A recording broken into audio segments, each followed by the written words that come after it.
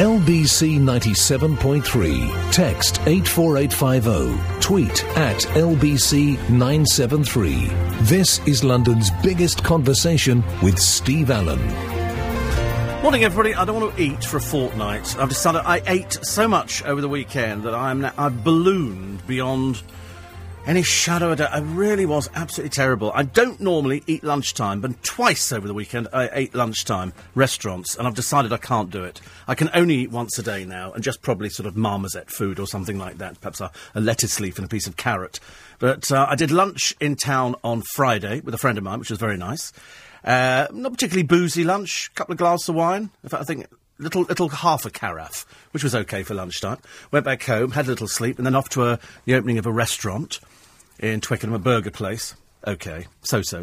And then had Chinese, and there it all went wrong, I'm afraid. This was the disaster that was Steve Allen, because we'd had some wine at the restaurant in the evening, and then we went on to a pub afterwards. So there's a few of us, and I then decided, as one does, I think I want to go home. And so I said, I've got to go. I said, I'm so tired. I've got to go home. I was up really early this morning. I've had a little bit of sleep, but I need to go back to bed and get some more sleep. So on the way back from so I said, did all the kissy and, speak to you tomorrow morning, blah, blah, blah, blah. Walked home, and I got halfway home and I thought, I've got this craving for Chinese food. I don't know why. I've just had a burger, but I was craving.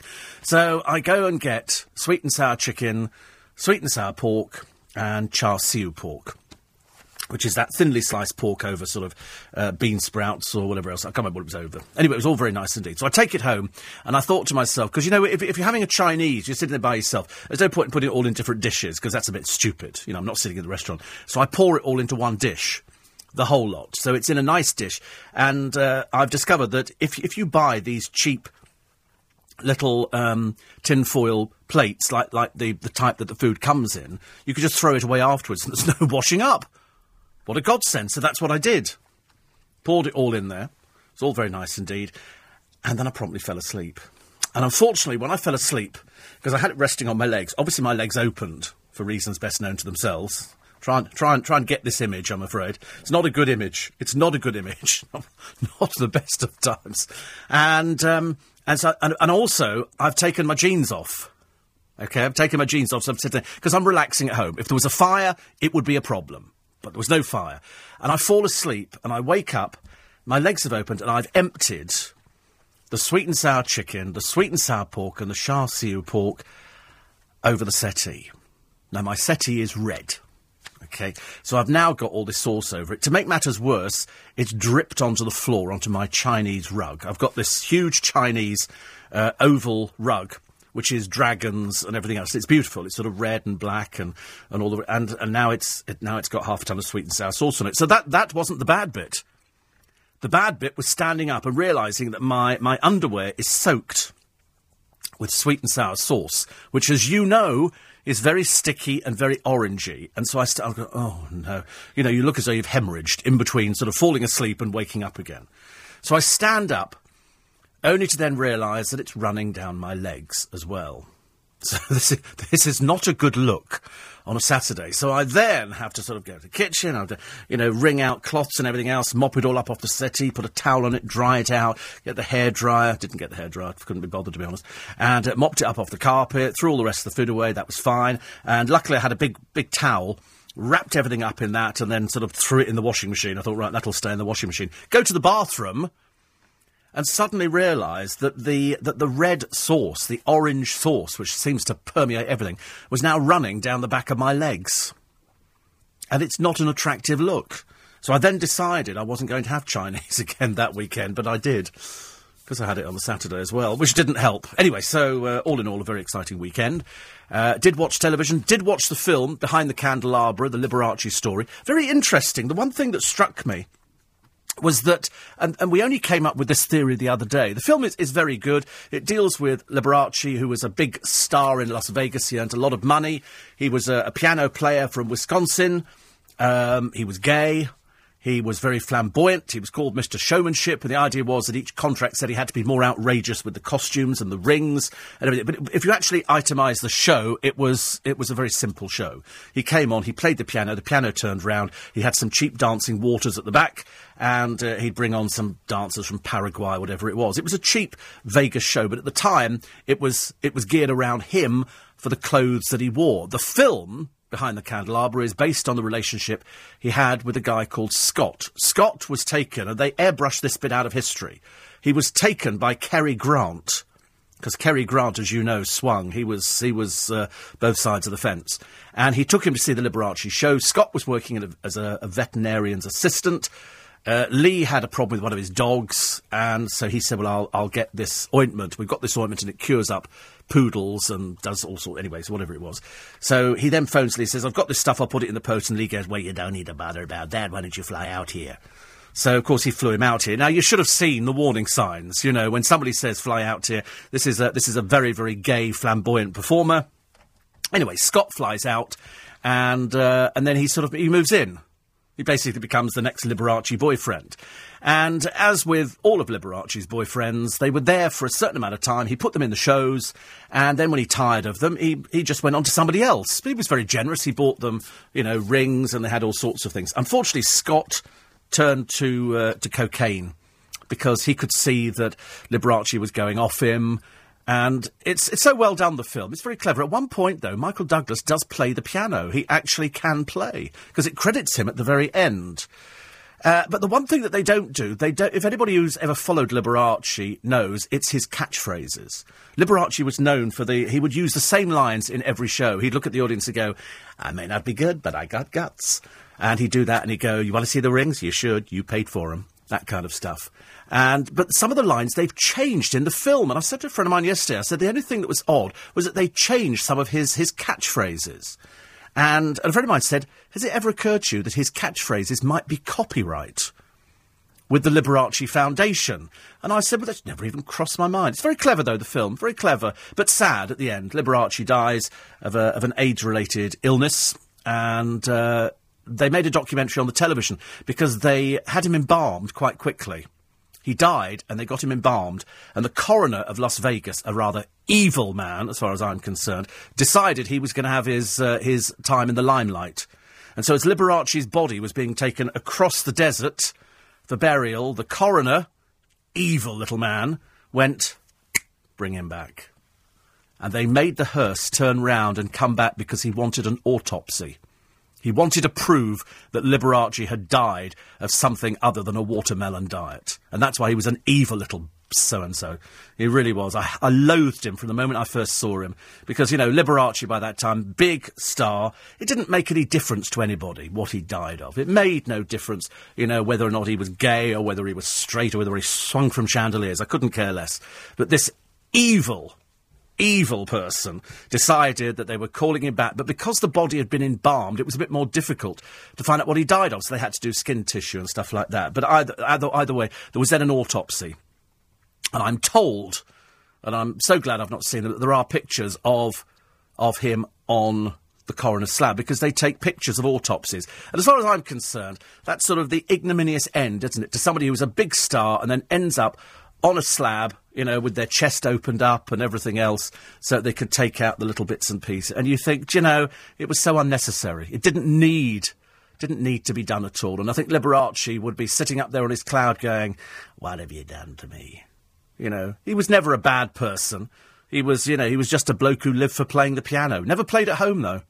Never played at home. He couldn't bear to play at home. He learnt how to play the piano, and he played professionally. But like me going home and doing an interview with the milkman or something like that, you know, because that's what I do for a living. I talk to people, and I do a programme, you know, if I have a long conversation with the postman, you know, seen as part of the programme.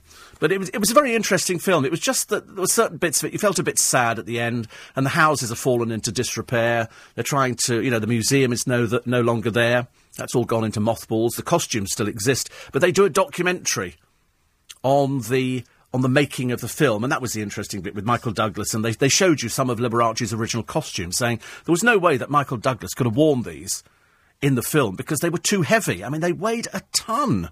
They weighed an absolute ton, but that's what Liberace did. There's been nobody like him at all. You know, there are other people in Las Vegas, but there's nobody that did what Liberace was doing. You know, he was always trying to say, you know, people were saying it's only women that go to your shows. He went, no, some men too. And there were, you know, husbands, I think, who got dragged there by their wives.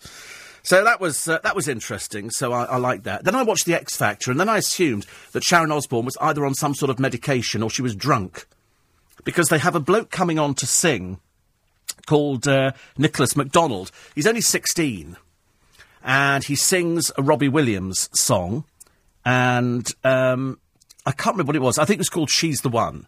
So they have Louis Walsh. Let me just set the scene. So they've got a 16-year-old boy, OK, Louis Walsh there, and he says, you have to sing this song this week, but you've got to understand how it works. And then he says to him, have you ever been in love? He's 16. And he says, no, I've never been in love. Which I thought was a little bit personal. Anyway, so they have this 16-year-old lad who looks about 14 singing on the television, She's the One, the Robbie Williams song. And as he's singing, standing there with his microphone, they've got these girls who walk out there. It was a bit like sort of Bring on the Day of the Dead. They sort of walk through, and then at the very end of the song, this woman comes on with blonde hair, and he kisses her. And she sort of, you know, plays up to him and that kind of stuff, which is okay. It was totally unnecessary. Didn't need any of it. Sharon Osbourne then goes into some peculiar loony woman rant about this woman being a paedophile. I sat there in disbelief thinking, why is this not... And they repeated it. When the show was repeated, they left it in. They did not cut it out at all. And apparently ITV have given her a dressing down, and so they should have done. There should have been an immediate apology. And to put it out on the repeat, I mean, head should roll on it immediately. Because she then goes, who is this pedo? And I'm thinking, are you making light of something here? You know, especially with all the publicity that we've got in the papers about various people. And here is this stupid, over-made up old fat bird coming up with this word and banding it around like it's the sort of language they use all the time. Very, very embarrassing. Anyway, fans of Blaster. I mean, you had to look at her thinking, are you on something, love? Are you on... I mean, you know, are you like your husband? You got a bit barking mad? I don't know why she came up with it or anything like that, or why Gary Barlow didn't say anything to her as well. Wholly inappropriate behaviour, wholly inappropriate wording, and shame on you, Sharon, shame on you for lowering the tone of the programme. Although the one thing we did discover at the end of the programme is hardly any of these poor creatures can sing. I mean, it was so embarrassing. They have some bloke on... Well, I'll tell you about him in a moment, actually, because he's all over the internet. He should be all over the internet because he's from Essex, and he's taken his clothes off for cancer and everything else. And he's not as unknown to people as you might imagine. Welcome to Monday morning. Horrible, isn't it? Vile. There's no way you can get excited about Monday morning. You know, it doesn't matter whether you're setting off on your journey to come into work, or you work on a radio station, or you're going to come in and you think, I'm so tired. I'm so tired. I'll listen to Steve Allen. Oh, makes me better. I feel so much better about life. Somebody else being bitter on the radio is always very good, I think. Certainly good for ratings. Anyway, so, we watched The X Factor. Sharon Osbourne using wholly inappropriate language. Wholly inappropriate language. In fact, and as I say, first time round, I thought, OK, fine. Second time round, when they repeated it, I thought, no, this is wrong. There'll be official complaints going into ITV. So anyway, so I'm watching it, and I'm being objective. I like to be an objective person. I don't like to judge them because I know it's a made-up programme. I know that it's all put together. But I did think, having watched Saturday Night, if this is the end result of what they've got as singers, it shows how crap the rest of them must have been. They must have been, you can imagine, and down the waterfall, as long as, that's as bad as it got, I'm afraid. So now you've got these singers on there, a couple of groups who sort of pretend that they're really friendly and they know each other and they put their arms around each other, and all I'm sitting there is going, right, which one's the gay one? OK, which one's the gay one? Who's got the stupidest haircut? Because they're all playing pop star. They're playing pop star. This is what they think pop stars are like. They have no idea that, it isn't about the image. You think the Rolling Stones and the Beatles, unless they started going through their phase after, but before, when they first started, there was no thing to do with the image at all. And yet the Rolling Stones did very, very well. Half these groups, you won't have heard of them in a year's time. They'll have disappeared completely. They'll do the X Factor tour, and they will disappear back into asking John Fries with that. With Donald's Cola. Without the ice. Oh, God. Push the button twice now. So I'm watching it, and I'm trying to be objective, and I sort of come in, with one of the group, one of the girls, Cece or something, who's 22 and up the duff already. So that's a brilliant start to a career, isn't it? She's pregnant, and she gets carried off in a wheelchair in an ambulance because she collapses. They then put it down to the fact she's pregnant on the panel, which was a load of old cobblers, because it wasn't to do with that. She said she had a panic attack. Already a panic attack. We haven't even hit anything else, and she's having a panic attack. So get rid, as far as I'm concerned. Then you've got the little Boise band, and they've got their arms around each other, and they all really love each other. And I'm thinking, this is just so false. It's garbage. It really is. Anyway, they're the ones who nearly get voted off. They have to go for the sing-off with some blonde girl who ends up getting kicked off. Anyway, aside from that, they bring on a girl with glasses who I thought was Nana Muscuri. It turns out it wasn't. It was somebody who normally sits behind a piano, and, well, so she sits behind a piano, and she sings averagely. So this time, no piano, and she's already, she looks like she's about to burst into tears when they all go, I'm sorry, you know, without cutting too fine a point, you were crap. OK, you couldn't sing, you can't sing. OK, she might better sit there and tinkle out a little tune and sing a little song, but that's as far as it went. I was a bit disappointed. And Gary Butt, well, that wasn't your best performance. I'm thinking, why don't you just be honest with her? You ain't going to be getting in the charts, you're rubbish. So we go through that, then we go through the little boy with the Sharon Osbourne comments, and we've spoken about that already, and then we get round to Sam Callahan. Now, I spoke to a friend of mine on Tuesday of last week, and I said, I've been watching this programme. I said, he's a bit creepy. He's a bit creepy. He's a little bit oily. He's a little bit sugary. He's a bit false. And I said, are you aware? This is somebody in the business. This is somebody well high up in the business. And I said, you know, I find it amazing that this bloke, Sam Callahan, has just popped up on a programme. He said, oh, no, we've known about him for ages. It turns out he's already been in a group before.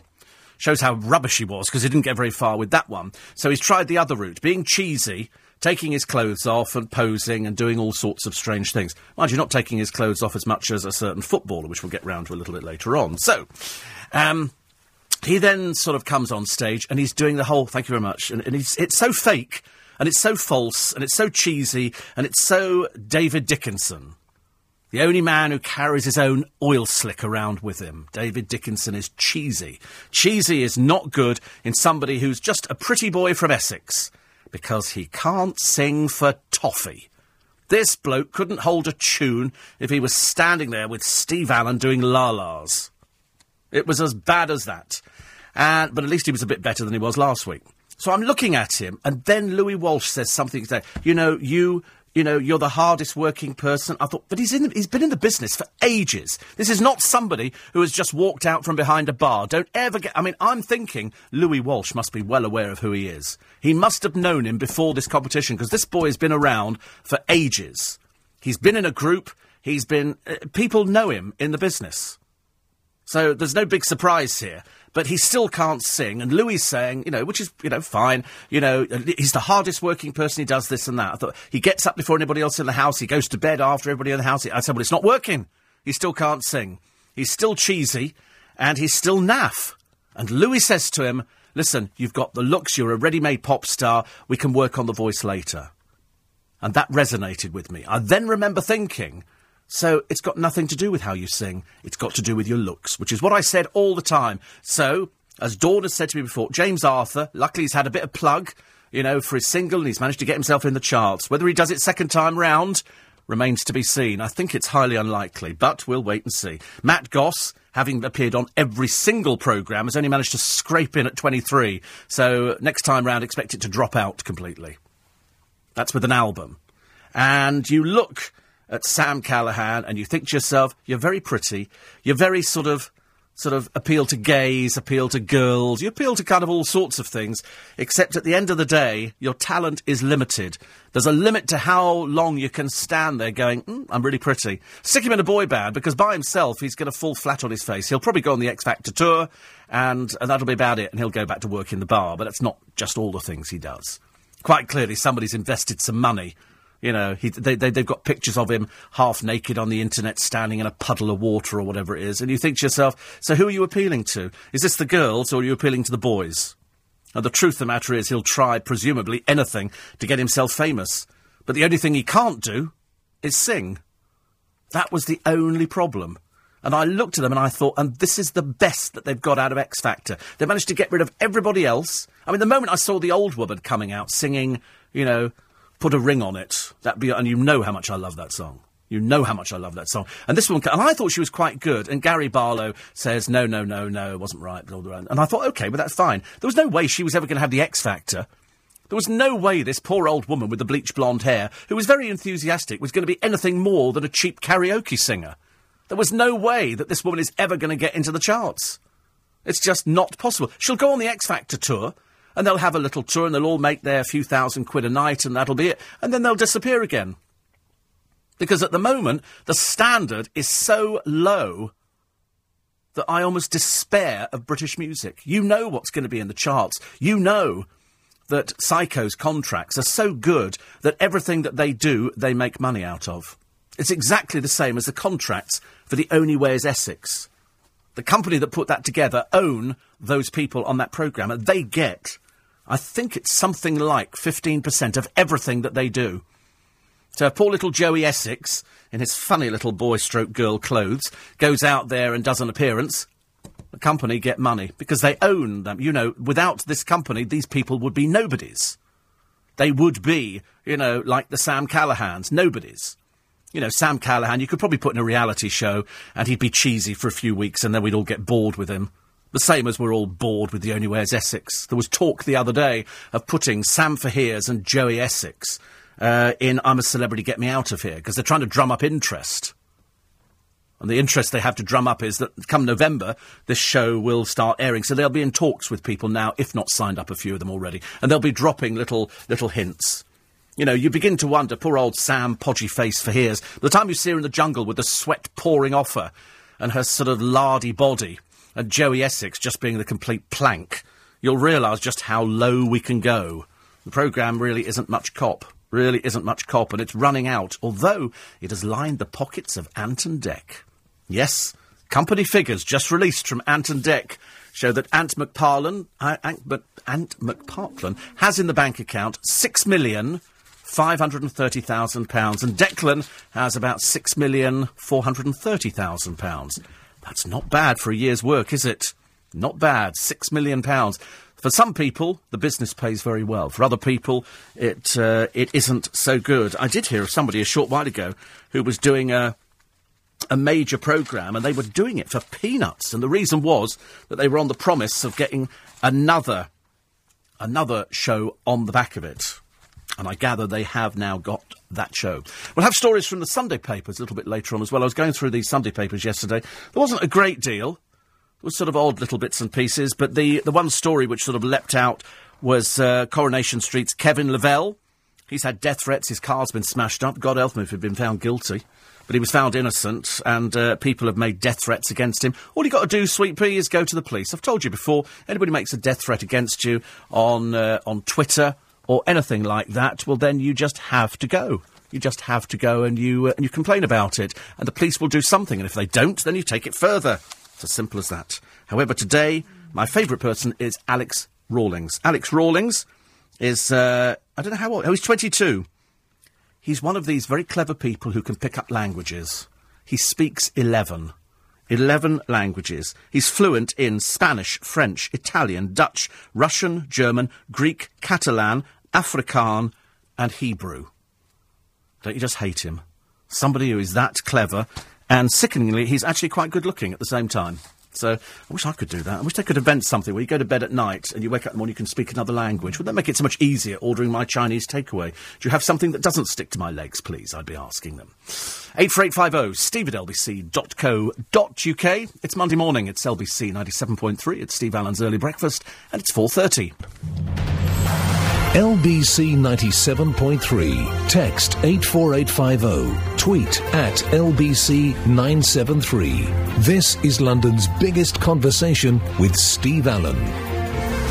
29 minutes to 5, Monday morning on LBC 97.3. It's nice to have your company. It's Steve Allen's Early Breakfast. They were out on the red carpet the other night, Emma Thompson and Tom Hanks. This is the film about the making of Mary Poppins. It's how it came to the big screen. It's how Walt Disney met P.L. Travers and the experience they had. He didn't like her. She didn't like him either.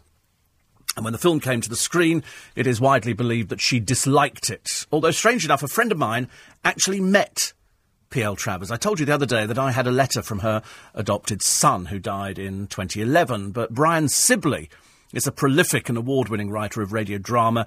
Very, very clever man. Very clever man indeed. He's written biographies from C.S. Lewis to Mickey Mouse. And in the 1980s... it was exciting, he said, to be flown over to LA to sit in script conferences at Disney, working on what looked like a marvellous project, the studio's second Poppins movie.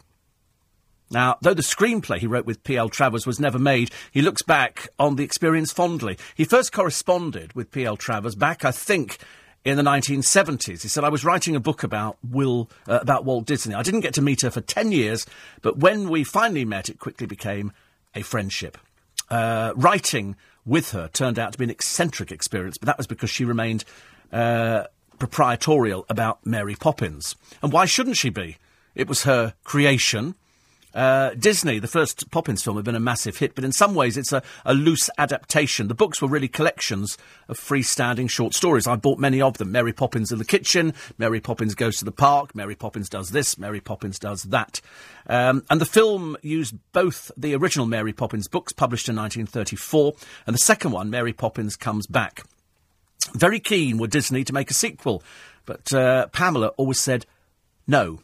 On one Sunday, Brian Sibley and her were having tea when she mentioned that they'd been in contact. She described the latest idea to him and said she was about to reject it. I said it was a pity that there couldn't be a new film. So many people had loved the Mary Poppins character.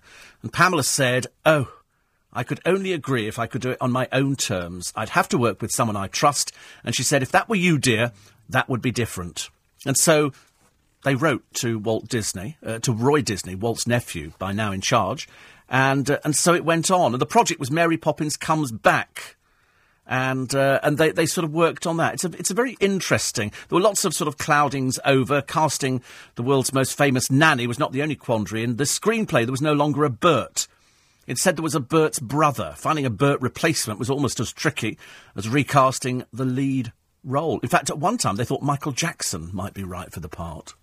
It's interesting, isn't it, that you never knew these things. Brian Sibley is a most fascinating man. He stayed in touch with P.L. Travers until she died. Very demanding as a friend, he said, but she had great wisdom and great knowledge of so many things. I'd love to know, actually, how much that generated. How much the Mary Poppins film generated for her. I mean, I'd love to find out things like that. I'm dead nosy, I'm afraid. Absolutely dead nosy. The other thing today, we were looking at a footballer earlier on. And sometimes footballers post pictures of themselves on the internet. This particular footballer, I think, is he with Celtic? He's with Celtic. And for some inexplicable reason, best known to himself, his name is Charlie Mulgrew, and he's a Scottish international footballer, currently plays as centre-back or left-back for Celtic. He's known for his versatility, and he certainly is on his latest Twitter feed. He's decided, for reasons best known to himself, and nobody else can understand it at all, to post a stark naked picture of himself and his girlfriend. And nobody can quite understand why he's done it. Everybody's sort of thinking, why would you... Is it really him? Is it a looky-likey? You know, we've had pictures of footballers variously exposed, and then you look at this picture of him, and there's not really very much left, I'm afraid, to the imagination. In fact, there is nothing left to the imagination. I was better dressed when I emptied my Chinese meal all over myself. And so he's put this up as a Twitter. It almost looks like it's posed in a studio. Somebody else would have had to... This isn't a picture taken in a mirror, which we have seen from footballers before. He's just had this picture taken with his girlfriend, and for some reason has posted it out to, I don't know how many people he has following him. Does he have a lot of... 82,000 followers? That's going to come as a bit of a shock, isn't it? If you're following Celtic, and all of a sudden you get to see your favourite footballer absolutely stark naked. Perhaps it's starting a new trend. Perhaps I should have posted a nude picture of myself. I imagine most people actually would have could have given up after that. But it's interesting to read all the comments from sort of people. Somebody says here, I really wasn't ready to see that. No, I mean, I have to be honest. We all thought it was strange. It's strange that the producer managed to find it, because I'd never even heard of him before then. But the producer, of course, now feeling very depressed about life. And so, but it's an odd picture to print, isn't it? Out of all the things that you could do, it's very strange. Oh, I did tweet the other day because I was having a phone conversation the other day, and we've every month we have the schedules out, and they're already doing Christmas. So they said to me the other day, they said, "Oh right, now this is what you're doing over Christmas." I love that. This is what you're doing over Christmas, which of course suits me fine. They said Christmas Day 7 till 10.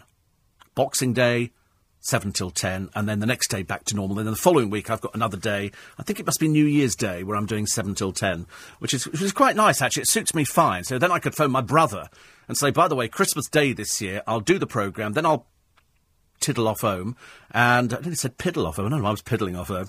But tiddle off home, pick up the car, and then drive down and have Christmas, because there's going to be 1, 2, 3, 4, 5... There's going to be 7 of us for Christmas lunch, which, as far as I'm concerned, that's quite enough people. Anything more than that, it turns into a bit of a riot. So 7 of us for Christmas lunch. And I'm quite looking forward to it. Already, I'm getting excited about Christmas lunch. It's odd, isn't it? Because I haven't had little sausages with bacon wrapped round for ages and ages. I like my crispy roast potatoes. I like anything, actually, doing Christmas lunch. So I'm going to have 2 this year. Well, I think I'll end up with 2. One with my brother and the family, and then one with my gorgeous godchildren, which I'm looking forward to. I think that'll probably be about another 10 of us or something for the following day. So, again, over the Christmas period, I'm going to be putting on so much weight. So much. But it doesn't matter. It doesn't matter. It's Christmas, and you've got to think about it already. So already I'm saying to people, not round here, but, people, what do you want for Christmas? Because you need to know in advance, and you need to start planning these things. And, just let me know. You let me know, okay? One of those pictures like the footballer did would be great. Just send one of those in framed. Think of anything worse. And so in the boot, because the car's going in for a service today. But I've got an in-conversation to do. I've got an in-conversation nearly every day this week, but that's great. I like that. And we've got Stephen Merchant coming in again. I'm very much looking forward to it. And Amanda Holden on her autobiography. Oh, dear.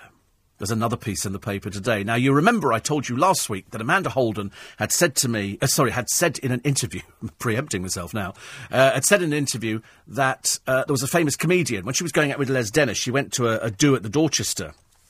And this famous comedian pinned her up against the wall and behaved inappropriately. That's the term that they use for it now. And consequently, I remember thinking, you should name him. This person is probably still around. Now, it turns out, she's bumped into Jimmy Savile as well. She was in hospital and apparently had bumped into Jimmy Savile. But that's not the end of it. There are lots more stories. You'll remember, of course, that Amanda started on Blind Date. That's where she came from. She came from Blind Date. But the most interesting story this week, nothing at all to do with her, is a world exclusive. A charity worker claims that he was sexually assaulted by a female soap star at the age of 16. This goes back to 1981. You can't help wondering why. He says she lured him into her bedroom for sex in the 80s, and he says, she used me, I felt disgusted. I mean, I can't help feeling, at 16 years old, don't most people, if they go, and that was the whole Mrs. Robinson thing, isn't it? I can understand. But why would you leave it from 1981 to now on what happened to you? I mean, it's over 35 years ago. 35 years ago. And now this person speaks out. And so now who is this person?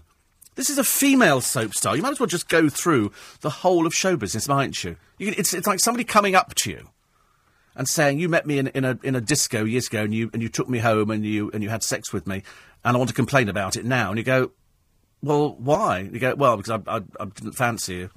Well, why did you go home with me? I was drunk and you took advantage of me. I mean, it's one person... This bloke here says that he never got over it.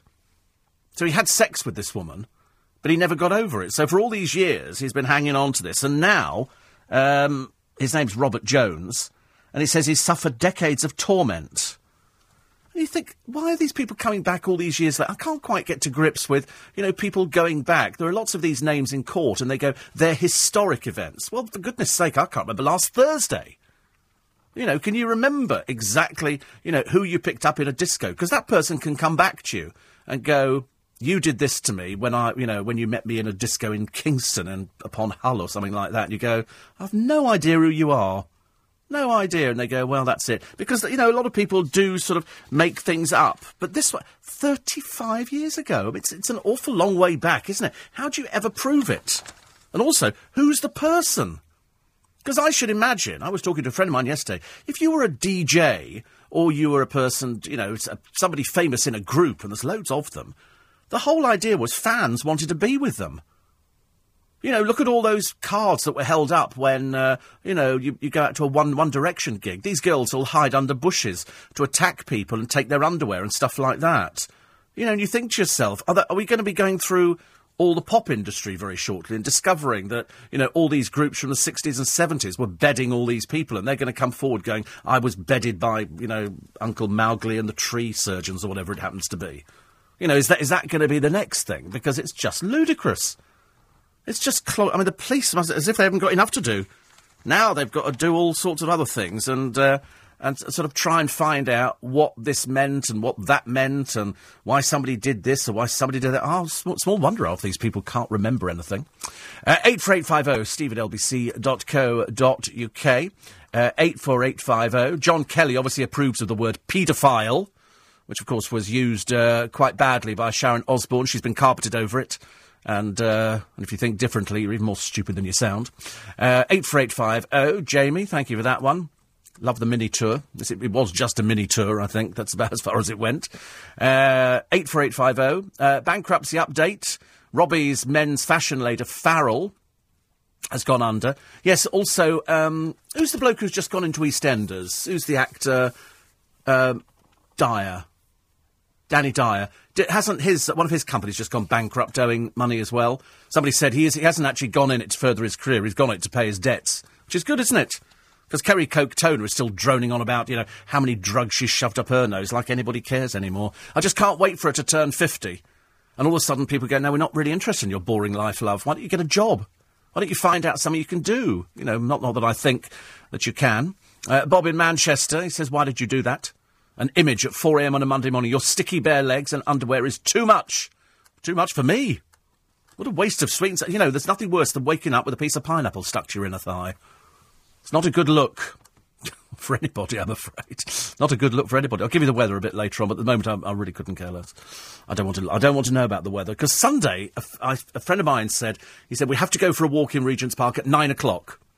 And I said, why 9 o'clock? He said, because the weather forecast says it's going to be sunny at 9 o'clock, he said, and then it's going to rain again at 11. So I wake up at 6 on Sunday morning. I'm quite sort of, bright-eyed and bushy-tailed. And I look out the window and it's tipping down. So I go out, pick up the papers, and I send a text message going, it's tipping down. He said, don't worry, it'll be fine by 9. So I leave home 8:30, blow me down, pull up outside his house at 9 o'clock, sun comes out. So quickly, we rush to Regent's Park, we do the walk, and then it's just started raining a little bit, and then we do Costco. And then he'd left his card at home, so he uses my card. What do I forget to pick up? My card. So he's now got my card. It's just madness, honestly. My life is just a rock and roll showbiz whirl. Noreen says there is a documentary about Iceland. Not the country, the frozen food company. It's a 3-parter. Do you know there's also a documentary which has been suspended at the moment? I think it's another Panorama one. Nobody wants to get involved with this one. This is saying that money from Comic Relief has been invested in various companies. I'll bring this story a bit later because it's quite an interesting one. But of course, nobody wants to be seen to be cancelling it, but they have shelved it for the meantime. Noreen went to Glory's event. Sun came out, and Joe and Michelle were amazing, lovely. I'm very pleased, very pleased. Don't like to hear about losing people at all. It's not my kind of thing. And Dawn tells us about Matt Goss, his album. Has entered at 27. She says, I guess that's pretty good as it didn't have a huge amount of publicity. You are joking. He appeared on every programme under the sun. The trouble is, it's not a very good album. And James Arthur. So it's got into number 2, tied in with iTunes. Waiting to see how it does in the official singles charts next Sunday. So we'll have to wait for that. OK. Right. Thank you very much indeed for that one. We shall wait and watch, shall we not? 84850 steve@lbc.co.uk.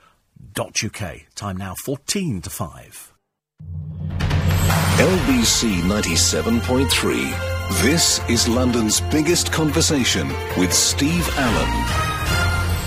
Morning, everybody. 11 minutes to 5. Let's quickly run through the front pages just so you know what's going on. This story, incidentally, about which was going to run on Panorama, it's been postponed by the BBC. And the reason it's been postponed, they say it might be snared in a new Newsnight-style scandal. More than a dozen senior BBC executives have ruled themselves out of making decisions about the Panorama programme as a fresh conflict of interest crisis threatens to engulf them. This is the Comic Relief probe due to air later this month, but the Daily Mirror reveals the screening has been cancelled. It's already been put back once, says a BBC insider. And the worry is this investigation will never see the light of day. The Panorama show is understood to examine how Comic Relief chiefs invested £150 million, some in tobacco firms and an arms giant, for up to 8 years before giving it to charity. It's a 6-month probe. It's interesting, isn't it? Because I was listening to a programme on the radio the other day, made by an outside company and then sold to the BBC, because they then give a credit at the end of it. It was all most peculiar, most peculiar. Anyway, this is this is causing a huge problem, apparently, within the corporation. I'd imagine it's racked with problems. And the Mirror found a project to sell Ramsay-branded cooking sauce has lost the charity £800,000. The Seriously Good range was launched in 2009 by Brand Relief Limited, owned by Comic Relief, with 10p a jar going to charity. Doesn't seem very much, does it? 10p a jar. I saw something the other day, and I've saved it, because I was so cross about it that I thought I wanted to bring it to you. And it's a story about poppies. It was an advert on the front of one of the colour supplements the other day. I was so cross about it, I can't begin to tell you how angry I was. And I was so angry, I cut it out to bring it to you. The other story that made me fairly angry is the ghastly Diane Abbott. I don't know if you saw her on the television the other day. She won £1,000 for charity. I think she was on The Chase. And we like Bradley a lot. We like The Chase. We love it. She won £1,000 for charity, and yet we're told she was paid £5,000 to appear on the show. She donated her winnings to the Sickle Cell Society, but trousered £5,000. It's not very good, is it? Not very good at all. It's not the first time she sparked controversy. She charged £300 for speaking at the National Obesity Annual Conference last year. I don't like her. There's some people you don't like, and she's one of them. I can't think of any logical reason why I don't like her. I just don't like her. Now, where is this? Here it is.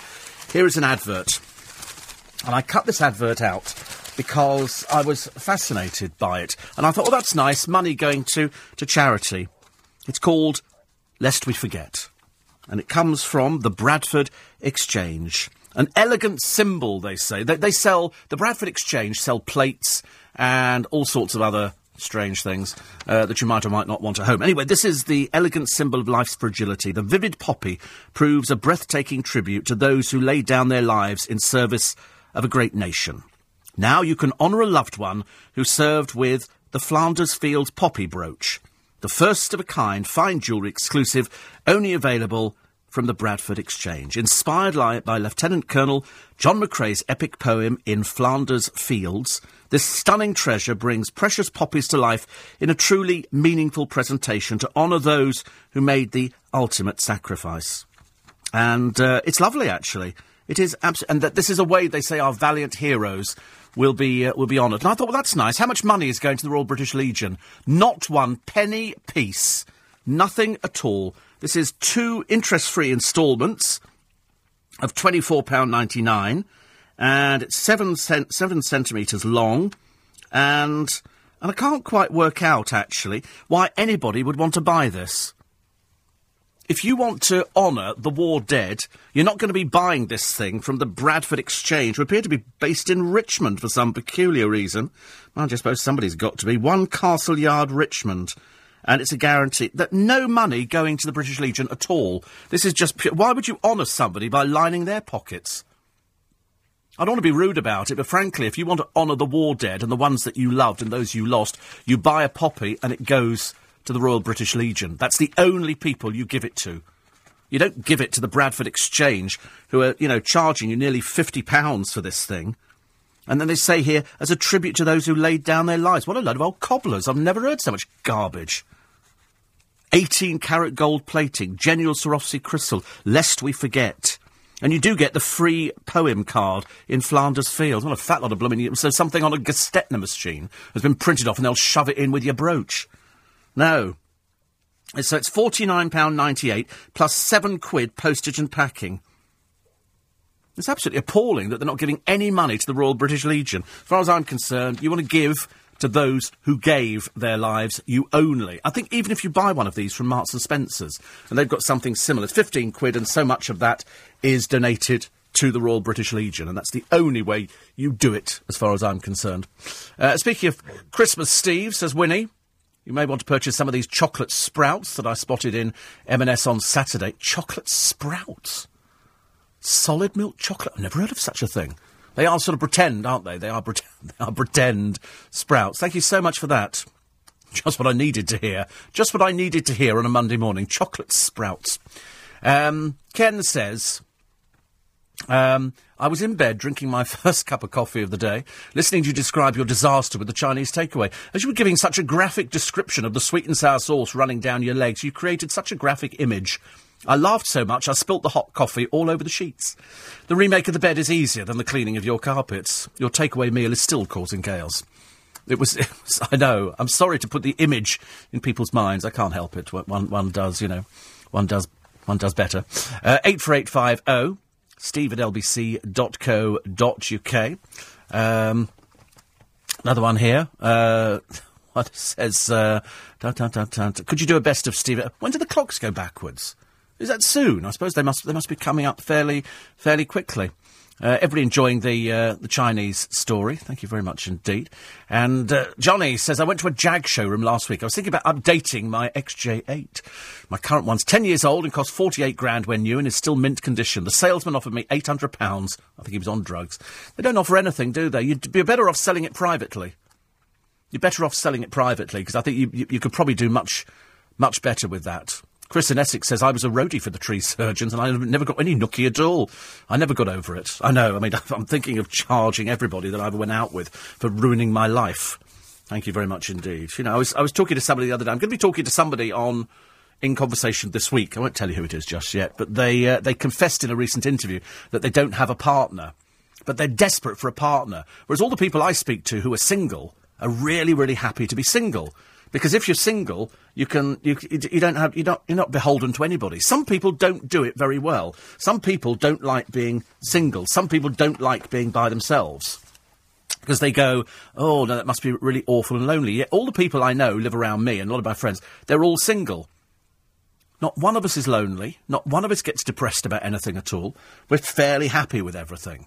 You know, occasionally you think it would be nice to have somebody, and then you think, do you know, I'd rather stay in with a cup of coffee and empty more Chinese food down my legs. I mean, where else could you have that much fun, you know, on a Friday evening, than emptying sweet and sour chicken and sweet and sour pork down, you know, between your legs and running down your legs? I mean, for goodness sake, just imagine the photograph of the bits of red and green pepper stuck to my legs with a bit of pineapple.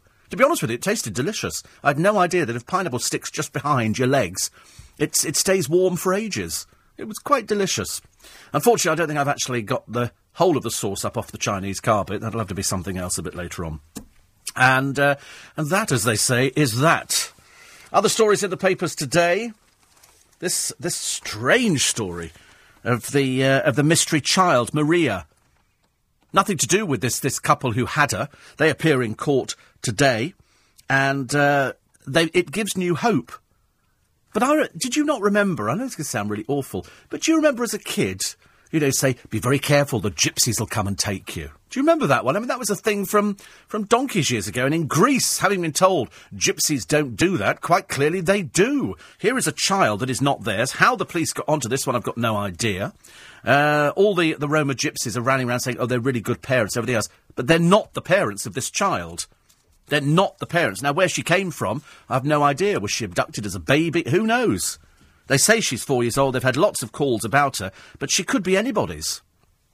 She could be anybody's. I don't know. It's a very, very odd story, and it's in all the papers today. Plus Tesco.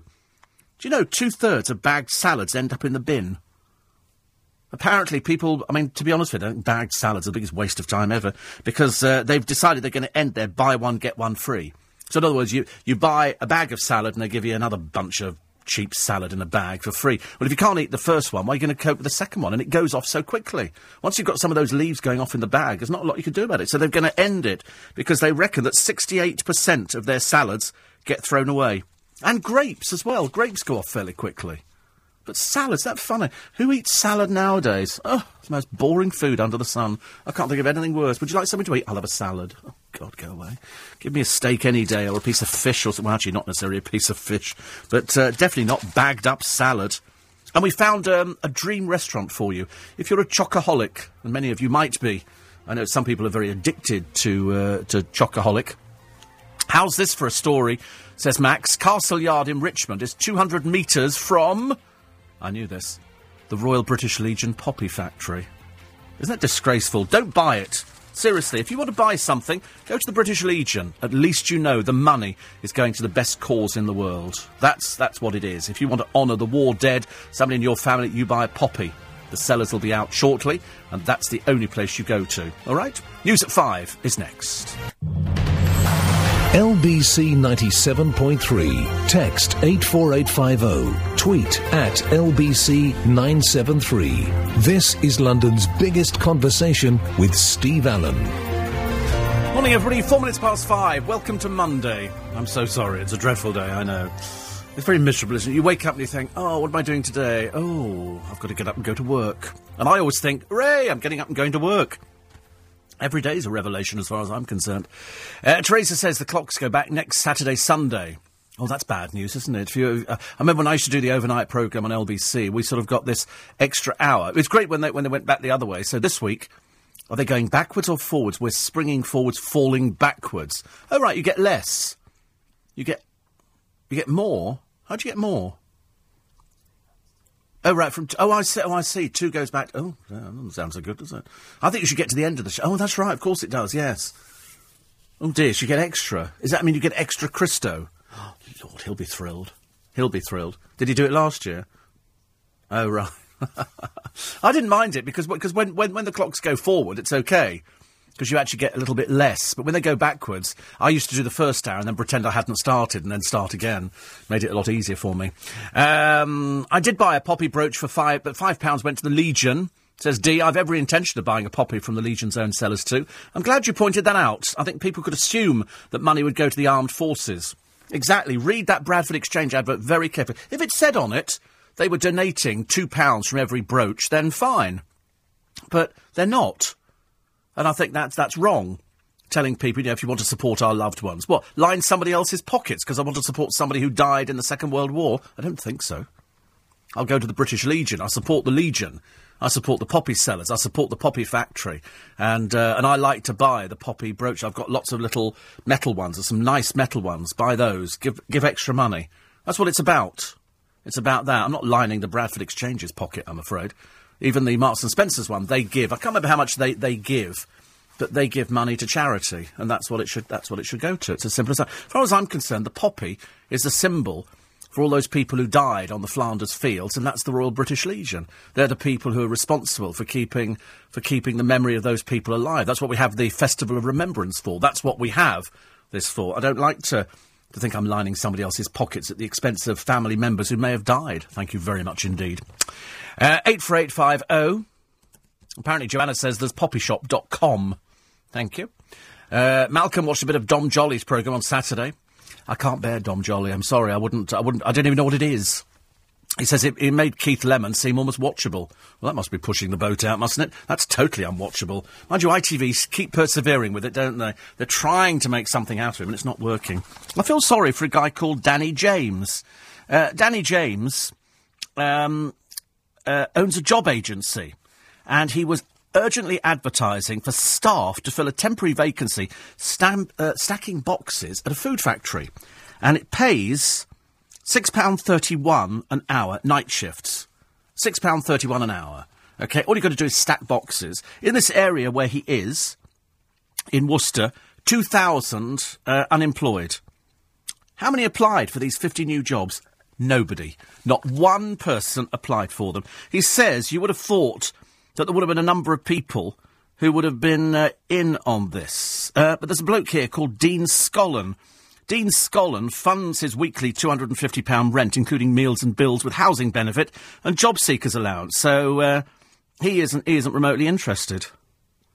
He's not remotely. He said, why should I bother? He said, didn't pay enough. You see, I think you should take away the benefits immediately.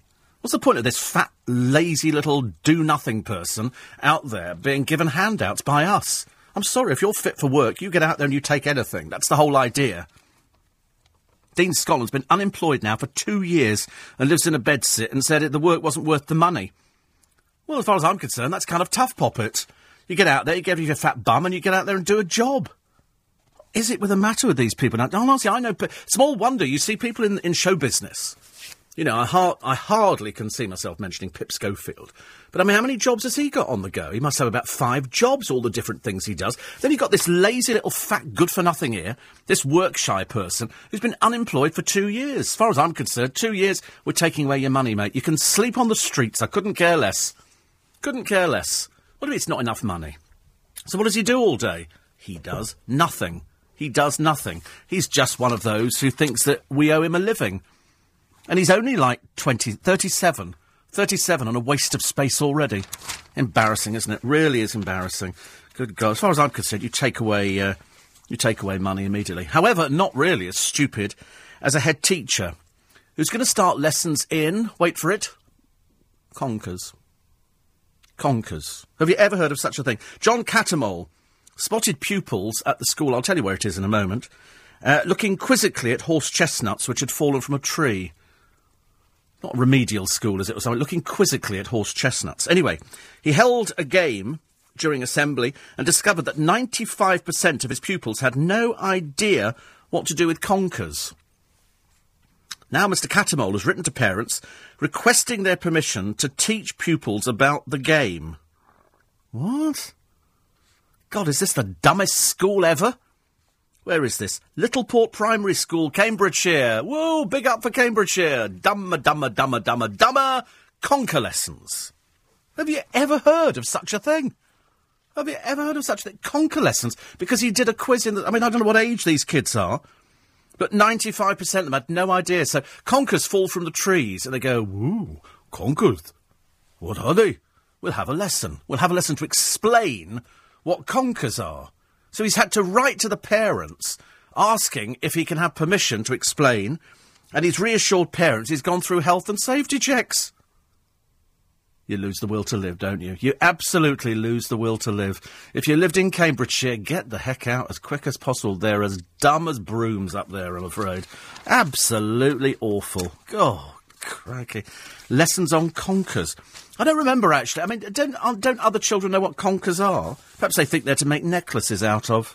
I don't know. Oh, look, conkers, horse chestnuts. What are they? I don't know. Let's ask in assembly, shall we?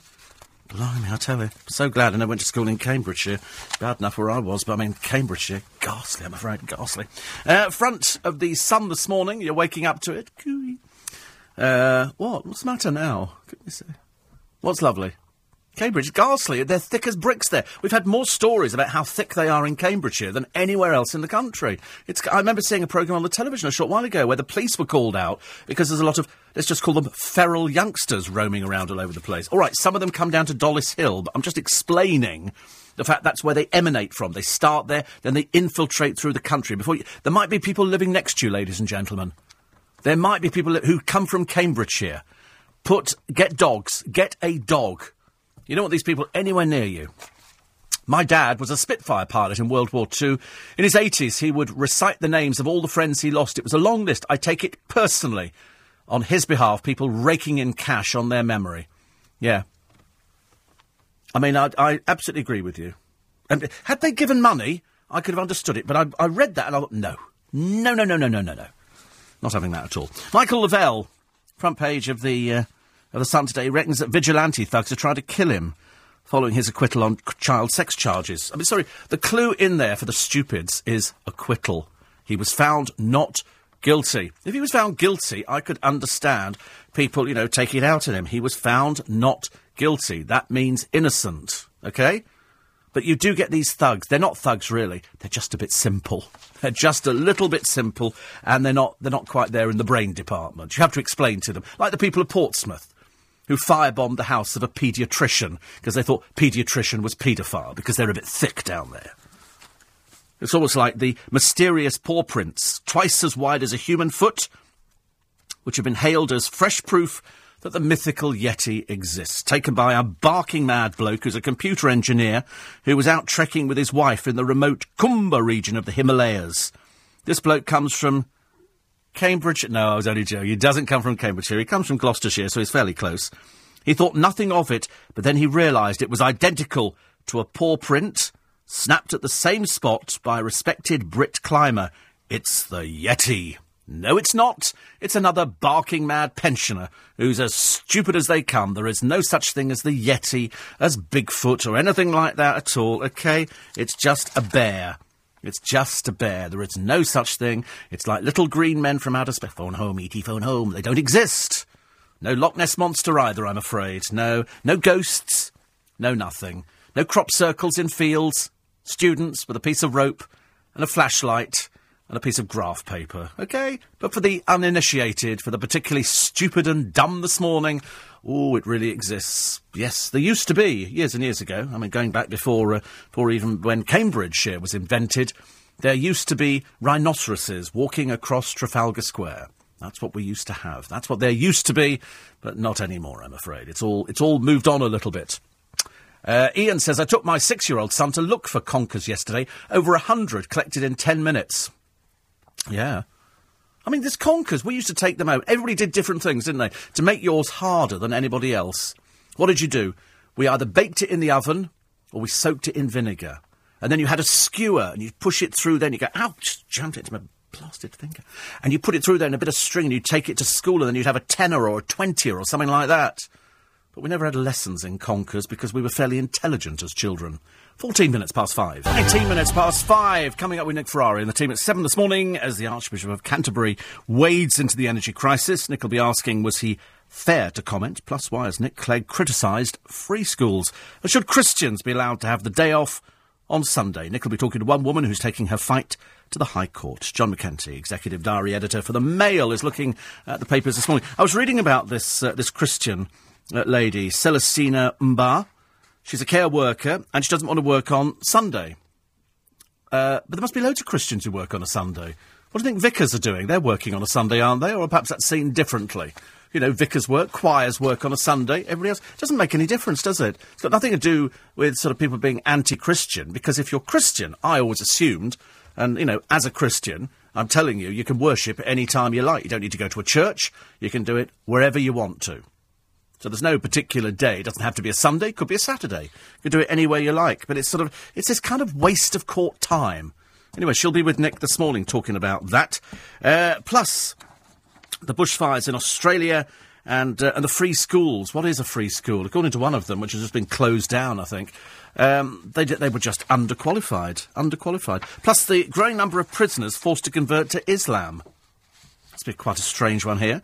I'll talk to John Podmore, the former prison governor and author of Out of My Mind, Why Britain's Prisons Are Failing. Michael Lavelle, he says, I have a right to live my life. I won't hide from cowards like these. And yet, strangely, the front of one of the other papers, I'm going to move to Australia. I don't know how he's going to manage that in a period in Coronation Street. There's also the story today. Oh, topless picture of Kate Moss. Oh, dear. Dreadful picture, honestly. They obviously go on holiday. She avoids sunburn, so she doesn't wear a bra or anything. She just goes topless on holiday. Tacky. A little bit tacky. Well, it's just an odd picture to see, isn't it? Odd picture to see in the papers on a Monday morning. Simon Cowell is secretly planning a wedding in Britain, months after becoming a dad for the first time, so he could marry Lauren. I don't see that happening at all, I'm afraid. I don't know why. Who's this? The Blur star. This is, I don't know who he is, actually. He's somebody. Oh, Damon. Is it Damon Albarn? He's apparently off on a mission. Extremist banned music in Mali. We're bringing it back. Isn't he very middle class, Damon Albarn? Isn't he sort of, you know, he's not one of these sort of, you know, working class, come from a sink estate in Bristol or something like that. Paul in Essex says, I used to like sweet and sour balls, but the mental image of your mishap has scarred me for life. Oh, I'd claim money, frankly, if you've listened to the programme and you've been affected in any way, shape or form. They used to say at the end, didn't they, of, what was that programme? Where they used to look at sort of criminals, they say, and just remember now, sleep well. You used to think, oh, no, it wasn't 999, no, it was that Crime Watch. Nick used to do it. He used to say at the end, don't forget, you know, sleep well tonight. I was thinking, I'm too scared to go out. Very frightened. James in Edinburgh, 84850, Steve at LBC lbc.co.uk. He says you're sending off dogs all over the country. Well, you deserve to live in Edinburgh, don't you? I've been to Edinburgh once. Enough, thank you. I have to say this year, says Paul in Manchesterford, I only watched the first 3 instalments of X Factor, as it was blatantly obvious it was going to be an uphill struggle to find even 6 decent acts to go forward. The moment that Sam Callahan turned up to sing his first song, several of my niece's friends in the business who were tweeting and Facebooking during the programme recognised him straight away and were less than happy to hear the endless drivel about him just starting out and were very vocal about it. Here in Manchesterford, the so-called celebs to turn on the Christmas lights have been revealed in no particular order. Pudsey the dog, who's in Dick Whittington, a panto about a cat, along with his grinning odour. Jodie Prenger of Nancy fame, and James Arthur, who's doing panto. Oh, dear God. The Manchester Evening News reported our residents are going to say the least rather underwhelmed and asked why no local talent are doing it. On the subject of Lee, I watched the film on Friday, and it was all I hoped for and more. Michael Douglas was a revelation in the film, note perfect when playing Boogie Woogie. Looking forward to the P.L. Travers film. You know you're getting old when all your childhood heroes and heroines are being ripped to pieces before your very eyes. Just wait till you're 39, Steve, you see what I mean? I know. Terrible, isn't it, really? But it's a very good film. I was quite impressed by it. But the Callahan bloke in X Factor, he's been around for ages. He's well known to people in the business. He's well known. The trouble is in this one, he's so greasy and so plastic and so yuck that you kind of think, I know that they've said he's the odds-on favourite to win. So for that read, he won't win. OK, it'll go to that barking mad woman who plays the piano or something. Also, I thought we were looking at that bloke who took all his clothes off there but it's not. That's the Spurs manager, Andre Villas-Boas. So. They look so similar, don't they? In fairness to the headmaster, I can sadly confirm by writing to the parents he's covering his back. The playground game of Conkers was effectively banned by Manchesterford Education Department many moons ago and could only be played if wearing safety goggles. I'd assume marbles is also subject to the PC rules as well. And with Halloween coming up, I'm wondering if apple bobbing and pumpkin carving will be allowed. These idiots aren't allowing kids to be kids anymore. You don't find apple bobbing anymore, do you? My school, we used to try and drown the kids. It was much more fun. And I haven't carved a good pumpkin for many a year. But they're all out there on sale. Get them now and leave them. Just leave them sitting outside and carve them like the day before. Then you put a night light inside there. And burn the house down and call the fire brigade out.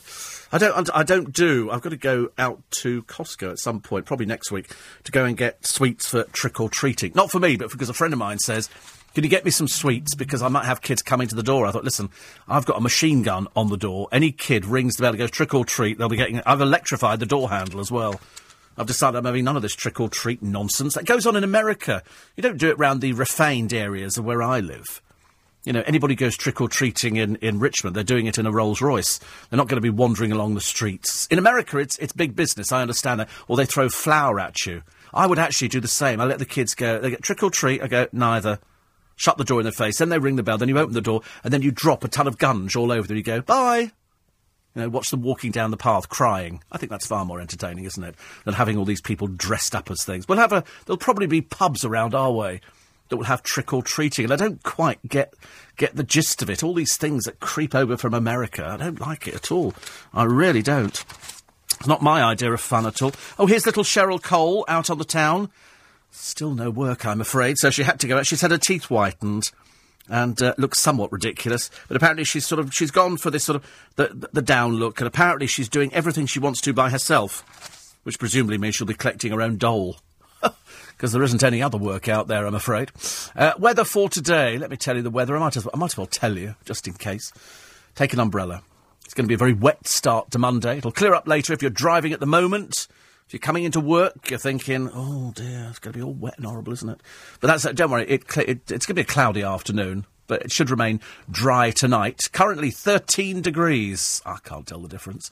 17 it'll climb to, so double it and add 30, so 17, 34, 64. Oh, it's not warm, is it? Not warm. I did bring a big coat today. I did wear a big coat the other day, and I walked in, and a friend of mine said in Marks and Spencer's, said, why are you wearing a big thick coat? I said, because I thought it was cold when I went out.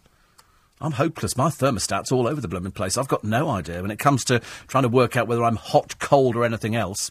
84850 steve@lbc.co.uk. Another one here. It says, Conker's information. The school you mention is a good school in Cambridge, and the kids are very intelligent. The only difference is... Oh, it's gone. The only difference is when in the sky, as the fighter jets train over there, the kids put their arms out and follow the jets over the school in the playground. It's a wonderful sight. Thank you. They do that. Yeah, plane. Well, I used to live on airfields, so that was always good. 84850. Steve at LBC. Apparently the River Crane has flooded over in Twickenham. That's good news. I like the idea of that. 84850, steve at lbc.co.uk. So a lot of people telling me about Conker information. I mean, we just played Conkers as kids. Now you can't do it because it can do damage to kids. Well, good. Many's the time we used to come up with grazed knees and broken fingers and everything else. You know, if the teacher gave you a thwack round the back of a head, you didn't start saying, I'm taking you to court, did you? Now they do. Don't have nightmares, says James. That's what they used to say at the end of Crime Watch. Don't have nightmares. I like that. 84850, steve at lbc.co.uk. Apparently... conkers make a very good spider repellent. Yes, somebody said about conkers. They're very good for keeping... You have a bowl of conkers, don't you? And apparently that just means that spiders don't like them. David says Gloucestershire near to Cambridge. Twickenham folk don't seem too clever either. No, it's quite close as sort of regards dumb. Quite dumb. Let's find out where you are. Wait a minute. Oh, I've lost it again. Oh, God, I said the trouble is we get so many texts and emails on this programme. It's very difficult to try and trace things. Oh, he's nowhere, is he? He's never sent one before. Well, not under his usual name. Are you the one who writes under Mary? I can hardly tell, actually.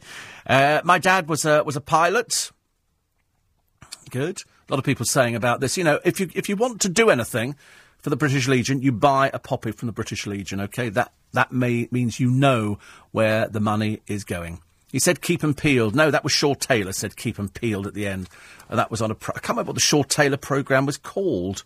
Shaw Taylor moved to Australia, I believe. I believe so. 84850, the road from Rickmansworth train station around about the M25 is closed due to flooding. Isn't it funny? That's right, it was short at Police 5. Thank you.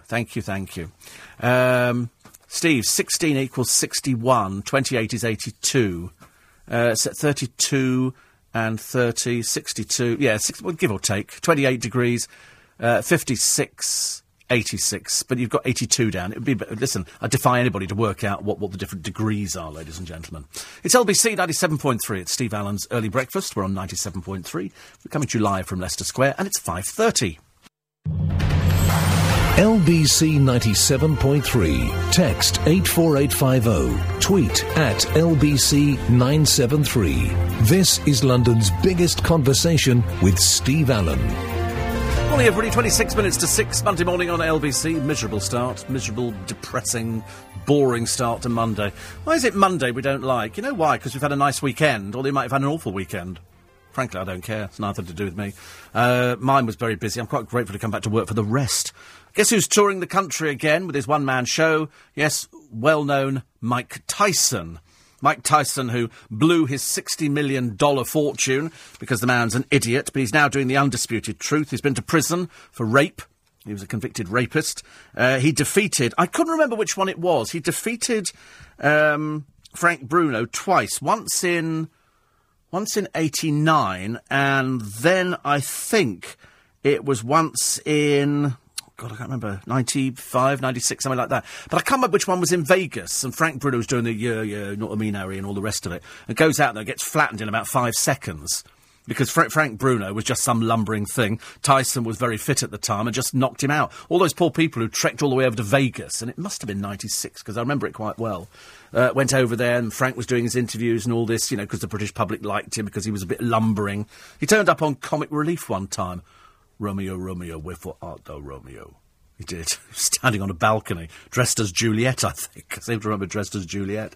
And that was okay. But then when he got in the ring with Tyson, because up until then, the only people that Frank Bruno had been fighting were people they'd dug up from cemeteries or retirement homes. I'd never understood the rules of boxing. It always became a bit peculiar to me in the way that they used to do it. But so Tyson was at the very height of his fitness, and unfortunately Frank Bruno was just blooming useless. And so he got it in the ring, and I'm sure it was down in seconds, absolutely down in seconds. And that was the end of it. Frank Bruno comes back with bruises all over the place. And that's it. You never find boxers nowadays who've done particularly well. They all sort of struggle, don't they? Shame, really. But it never interested me. So, touring the country at the moment is Mike Tyson. And he's obviously telling you about his life, how his marriage failed, how he went to prison. Didn't he bite somebody's ear off or something at some point? It was always very, very tacky, I remember. On the subject of marbles, and I can't remember marbles at all, I think you have to do, Paul, a risk assessment. I think because marbles can be dangerous. I'm surprised they're allowed to have pens in school nowadays, because pens can be quite dangerous. Pens can be very, very dangerous. Emma Thompson, they say practically perfect in every way. She absolutely is. And she was on the red carpet last night in Leicester Square. A friend of mine was working on it. And he sent me a photo going, oh, look, where am I? Just outside the building. Little Maria made to dance for cash. This is the little girl from the Greek gypsy camp. They've now had 5,000 calls from around the world. But as they appear to have had her for some years, you have to ask yourself the question, where did she come from? You would think that they could find her. The woman accused of abducting us says she loves us and we love her. Yeah, but she's not your child. It doesn't really matter, does it? It's not like taking a stray dog or something like that. This is the woman here arrested with her husband, told Greek television, we gave her everything we could, like we do for our other children. Yes, but it's not yours. It's not your child. That's the point, dear. Let's not sort of beat around the bush here. She said they took the child in to protect her. She said, the woman said to us, they've had her since she was 2 months old. Take this baby. If you do not, I will just give it to somebody else. She just left and never came back. And so they've been looking after her ever since. But they don't seem to have any sort of documentation for anything. You can't just say, somebody gave me this child. I've just sort of decided to keep it. You know, just for a bit of fun. And we make her dance for tourists for money. Slightly tacky, I'm afraid. Slightly tacky. 84850. Apparently it's currently 30 degrees at 5 a.m. in Nigeria, in Lagos. Oh, God, see, that I could not cope with at all, I'm afraid. I really couldn't. Happy birthday to Keith and Barry on Facebook. Two of your biggest fans, but desperately in denial. And so thank you. Don says, really enjoying the show today. A bit like a TARDIS in here, isn't it? It's absolutely like a TARDIS. It really is. And get a job. Get a job. This is a bloke. There was a drug addict begging outside Parliament. Ministerial aide Daniel Gazowski, who's 6'8", towered over him and said, yes, I've struggled too. Honestly. And Mark McGuigan says, I can't get a job. Of course you can. Don't be silly. I love it when people say, I can't get a job. Have you tried? Here's the Chocoholics restaurant I mentioned earlier on. You're going to love this. If you've ever been tempted to eat dessert, then Raybot 1745 is the place for you. Everything has got chocolate in it. I saw a woman, I don't know if you've ever seen the Food Network. This is a fascinating experience where sort of people go round America. I feel physically ill watching it half the time because the food looks... I mean, I'm sure it's lovely, but I couldn't eat any of it. And they had a woman making chocolate Easter eggs, bunnies, but inside it was bacon and egg. And so it was ground-up bacon, which they put into the chocolate. And apparently, you know, you can put chocolate with just about anything. And in this Chocoholic Dream restaurant, if you're a chocolate person... Then the starter, red mullet, olive ricotta, ganache and chocolate mustard. Ganache is that sort of fondant stuff, isn't it, that they... Sorry? Ganache? I don't think so, no. Ganache, isn't that the chocolate paste? I don't know, I could be wrong. Gnocchi. I thought it was ganache. I thought that was like a paste that goes into... You might be right. He thinks it's a pasta. He might be right, actually. Dumplings made from semolina. Oh, there it is. Oh, God, it looks disgusting at this time of the morning, I'm afraid. It's sort of a dumpling, then. It's a dumpling made out of a sort of a semolina type thing with, there you go, ordinary wheat flour and egg. Like so many Italian dishes, there is considerable variation in recipes and names across different regions. Ganache is eaten as a first course as an alternative to soups. God, it looks boring. It's the dullest thing we've mentioned on the programme this morning. Main course... Cacao marinated beef with vegetables, white chocolate horseradish mash, and cacao jus. I love the word jus. Dessert tasting menu, milk chocolate from St. Lucia with Cornish sea salt, Mekong Delta dark chocolate with cherries, Ecuadorian dark chocolate with almonds, and that dessert will cost you £55. I don't think I should be going to this restaurant. I don't mind spending up to about £8 on a dessert, but I wouldn't be spending £55, I'm afraid, at all. And here she is, the big embarrassment. She's going to be mentioned on our free podcast today. Yes, the desperately sad Susanna Reid, the woman, I'm not at all sexy. You wish she'd stop trying so much, don't you? Now she's exploiting her kids, and she's put them on television as well. There must be something. She's obviously quite desperate to get herself off reading the auto-cutie stuff, which she has to do, and just can't stop shimmying and shaking, and obviously thinks she's destined for something else. I think one of the shopping channels bid, I think, would be brilliant. I think brilliant. That'd be fine. Malcolm says Louis Walsh called Sam Bailey the singing prison warder, Screwbo, because of her job as opposed to the other one. But is she still in or is she out? I don't know. Kay says, my dad told her, convert centigrade to Fahrenheit, you double it and add 30. Yes, that's exactly what you do. But give or take, a degree, but I mean, who cares, actually? We're aware some parents are worried about young children wearing poppies with pins. In Orpington, the RBL will have stalls in Waitrose and Tesco selling just not poppies and pins, but bags, hair ties, jewellery and loads more. Our Poppy Appeal organiser, Margaret, will be carrying the poppy box for Festival of Remembrance this year. I love Festival of Remembrance. I love it. It's my favourite. If you really want a good weep, that's my top-of-the-list weepy thing. Top-of-the-list weepy thing, which is just amazing. Apparently, we're coming to the end of an all-star bake-off. Like I care.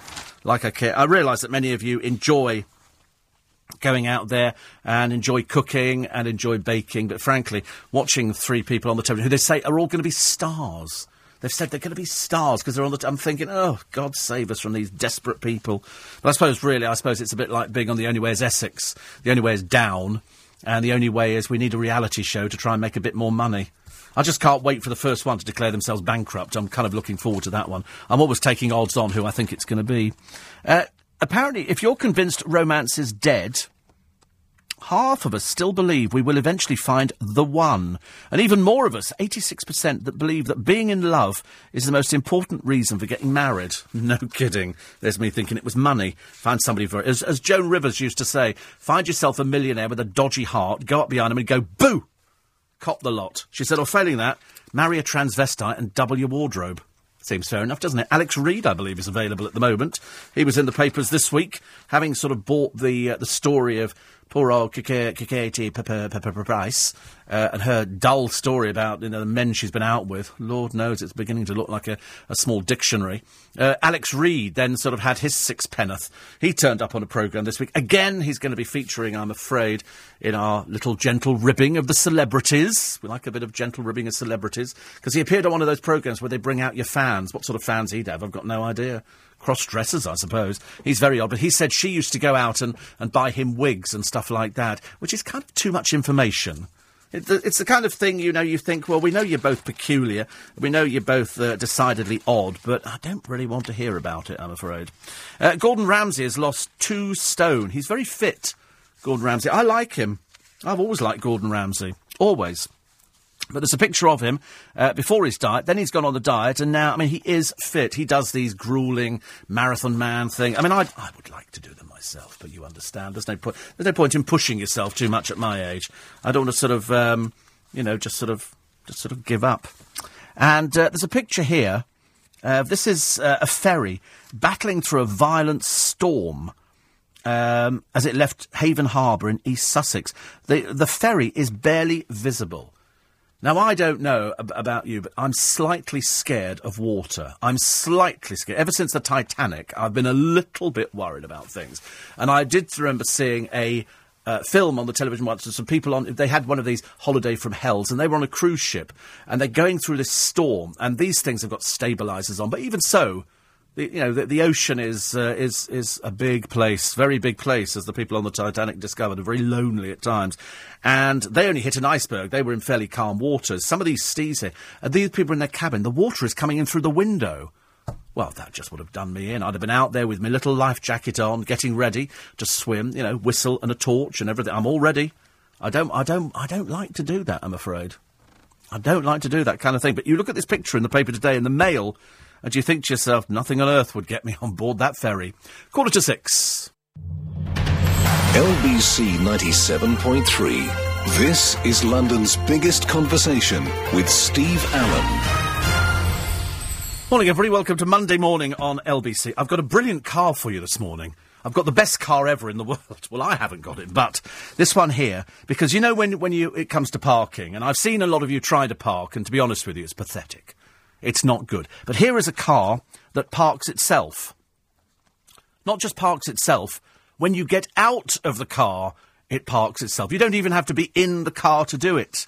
It sounds fantastic. A push of the button on the key fob, and the car will manoeuvre itself into a spot at a maximum speed of 9 miles an hour. When you're ready to get back in again, you push the button and it crawls out of the space. I love this idea. I want one of these cars. And it looks absolutely brilliant. It's a self-parking Ford Focus, which squeezes out of the... I want one. I've never seen a Ford Focus. I have no idea what they look like. But they're hoping to introduce this remote control parking gadget within 2 years. However, they're going to have to wait for a change in the law, which bans drivers from getting out of the car while the engine is running. Have you heard this bit? I didn't know there was a law on that. You can't get out of the car while the engine is running. You're supposed to turn the engine off. That's very odd, isn't it? Very, very strange. Very, very strange. 84850 steve@lbc.co.uk. A lot of people here talking about bone marrow on toast. It's the latest thing which they're trying to convince you to eat. Honestly, I sometimes wonder whether I'm in the right world. Bone marrow on toast. It sounds absolutely disgusting, doesn't it? Metro today on the front side. Bye-bye to reality. House prices 10% up.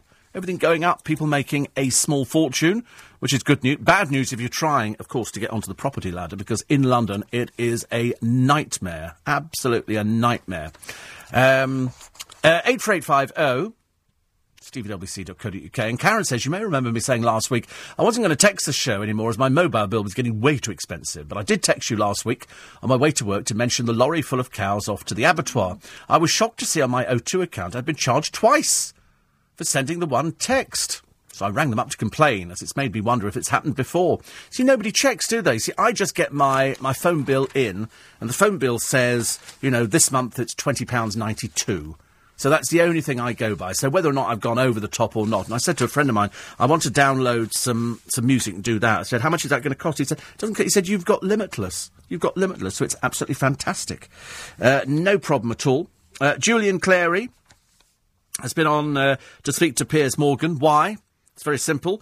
He's got a tour and a book to flog, which is very interesting. Quite rude, I think, some of his things. And Gary Barlow has admitted his first 2 solo albums hold painful memories. But he says this time around it's way more fun. Well, he's appeared on everything. There can't be any more interviews that he could do to sell the album. The tour's sold out.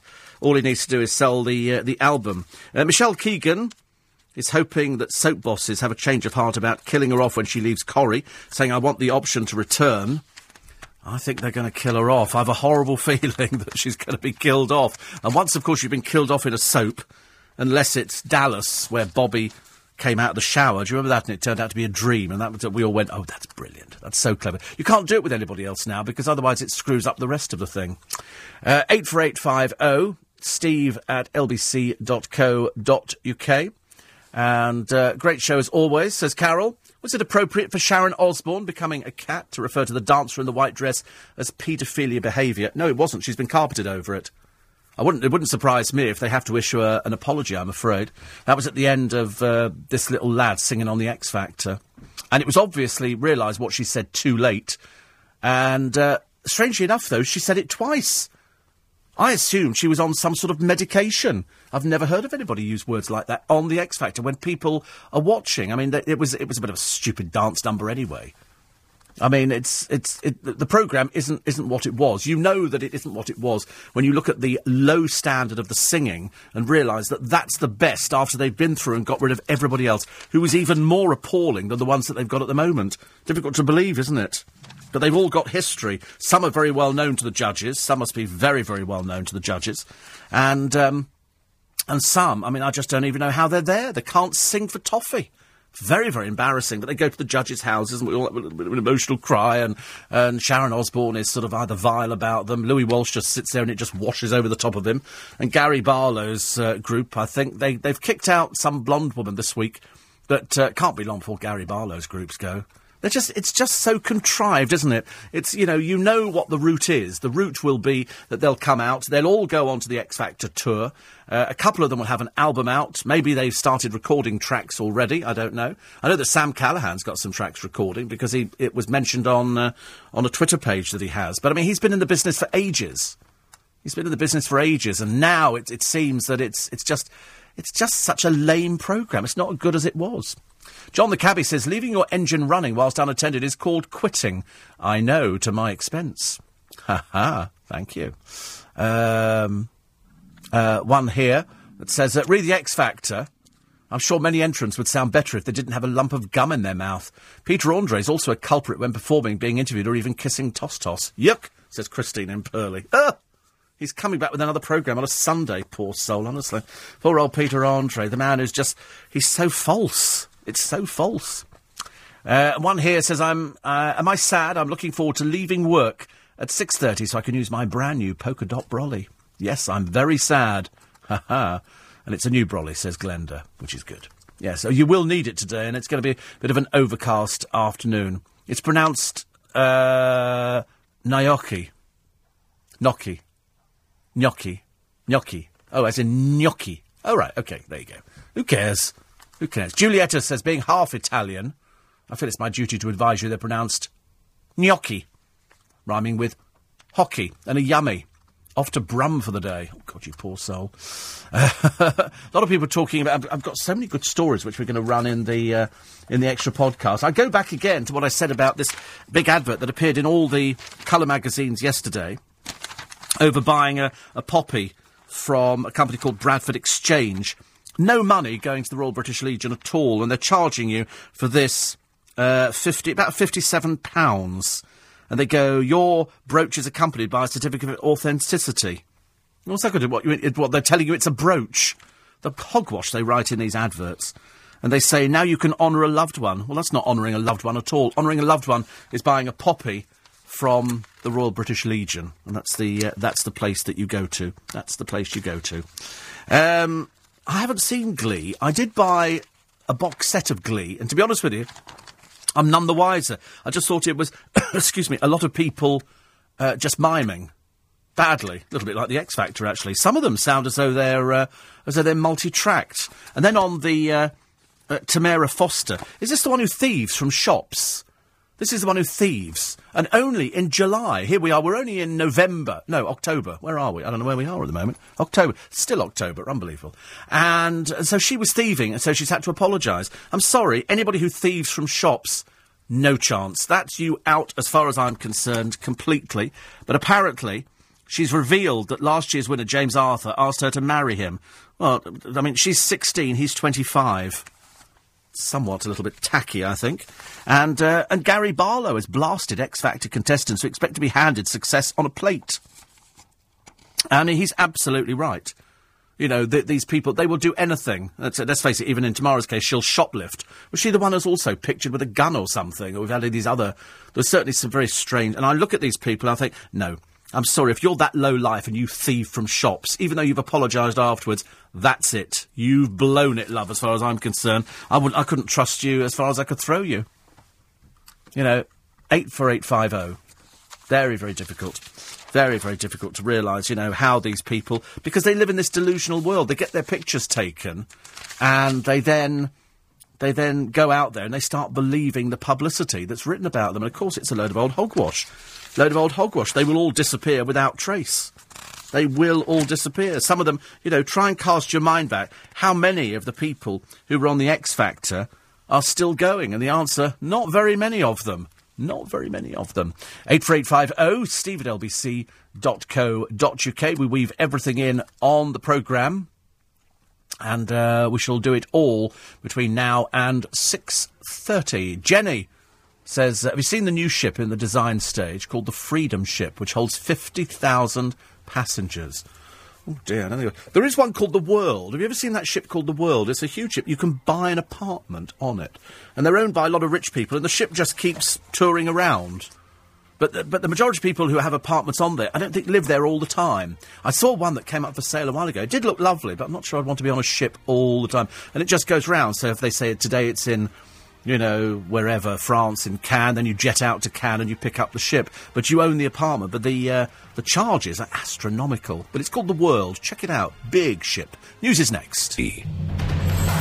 LBC 97.3. Text 84850. Tweet at LBC 973. This is London's biggest conversation with Steve Allen. Morning, everybody. 6:05, Monday morning, LBC 97.3. It's Steve Allen's Early Breakfast. I trust you are well. You're not really, are you? It's Monday morning. You've had a nice weekend and you're thinking, I don't really want to go into work today, but I'm going to have to because that's what it is. Lots of stories in the papers today on Michael Lavelle. He fears that he's being followed. He's had to call the police. His car has been trashed. He's had death threats. And as I said at the beginning of the programme, God help him if he'd been found guilty. But he was found innocent, and that's what some people can't get over. And so you do get these internet trolls. And on one of the papers, he said, I'm going to move to Australia. And in one of the other papers, he said, no, he's not going to let these people beat him, which, of course, is absolutely the right way. What you do is you report them to the police, and the police will then take issues with them. That's how it's sorted out. Incidentally, Farringdon Road southbound now open, which is good. That's after 9.5 months closure. Terrible, isn't it, really? And 84850, Jamie in Basingstoke says, as a dedicated podcast fan, I don't normally get the opportunity to hear you live. Fortunately today, I can. It's good, isn't it? I like the idea that people can listen live, as opposed to some people who just download the programme. We don't mind you downloading. We're very happy for you to download, though. Thank you very much indeed. And Lloyd says it's worth whatever it costs to text you. I first heard LBC as a young boy through the neighbour's wall in St John's Wood, and then caught up with you again in 84 when moved back from Birmingham, and I've now got tickets for your magic show. Usually out running, whatever the weather, then off to work in a rehab centre. Thank you, Lloyd. I like the idea that people listen to this programme while they're getting ready for work. It's not easy, is it? You have to kind of summon up the energy on a Monday morning. It's all right by the time you get to Wednesday, you're kind of into it again. But on Monday morning, it's a bit like, everybody feels a bit exhausted. So there's this strange story on the front of the Daily Mirror today of a charity worker who claims he was sexually assaulted by a female soap star at the age of 16. He's now 48. So this is 32 years ago. He says, she used me. I felt disgusted. We don't know who it is. Apparently she wasn't a big star then. She's an actress. He's never been able to shake off the disgust he felt after the woman, who he says is now a household name. Now, of course, the intriguing thing is that everybody's going to start trying to guess who this could possibly be. There are no clues here at all. He's a dad of 3. And he told officers that although he had sex with the star, he felt manipulated and coerced into it. I don't think you could coerce somebody into things like that, can you? Can you make somebody have sex? I don't know. Scotland Yard's Operation Yewtree have taken a statement from him and are conducting a second interview tomorrow. He was a budding actor who came into contact with the woman who we've chosen not to identify again. So this is but I'm fascinated by this. Who could this person be? So, experienced woman, although 30-something years ago, I don't know how old this woman is now, they don't actually say. And so they say she had sex with a vulnerable person at 16. The trouble is nowadays, I know you might sort of think it's a little bit cynical to say it, but they're not as vulnerable as you think at 16. They're having sex at 12, these kids nowadays, which I find quite frightening in itself. Things seem to have moved on a little bit, but she grabbed my arm, pulled me into the bedroom and abused me. I never got over it. What was it, a 16-year-old boy? Why not just run out? Why just not run out? And why leave it this amount of years? That's the strange thing, isn't it? 84850, steve@lbc.co.uk. We shall weave everything in on the programme for this morning. And John says, talk about dodgy singing. We watched Les Mis on Friday, and after the initial impact of Russell Crowe singing, we were totally captivated for 2.5 hours. But I cannot imagine any of the X Factor lot doing that kind of performance. They can't. Not one of them could ever survive. Even Susan Boyle was pushed into 3rd place when she attempted to sing from Les Miserables with the cast. These are people who sing professionally every night of the week. They must sit there laughing their socks off at the X Factor. It's terrible. And Tim Rice is opening a stage musical. I think it's previewing at the moment. It's called From Here to Eternity. Is it Darius Campbell in it? Oh, he's in it. Oh, right. Oh, interesting. Yes, I saw that it's up at the... Rock of Ages was there before it transferred over the road here to the Garrick. I can't remember, actually, which one it is. And one here, says Deborah, wish my mum Barbara a happy 80th birthday. They can't believe she's 80, because she certainly doesn't look it, so she's got a party tonight. So there you go. So if your name's Barbara and you're 80 today, it's you. So many happy returns of the day. If the X Factor could create a group bigger than the Spice Girls, it would be the Holy Grail. Well, the whole idea of the X Factor is, without putting too fine a point on it, it's to find a lot of dodgy people who you can manipulate, pretend that they can sing, because not many of them can. There's a few that can sing, but, you know, they've been under the radar for ages, or they're well known, or they've been working as session singers. And then you put them on there, and the public vote for them. But as I said earlier on this morning, if you look at the standard at the moment, and it's pretty poor. It's pretty poor. That's the best that they've managed out of all the people who audition. They show you all these people at the beginning, which, as Dawn has told you, they're not people who are auditioning for it. That's the audience queuing to go in, to go and watch this stuff.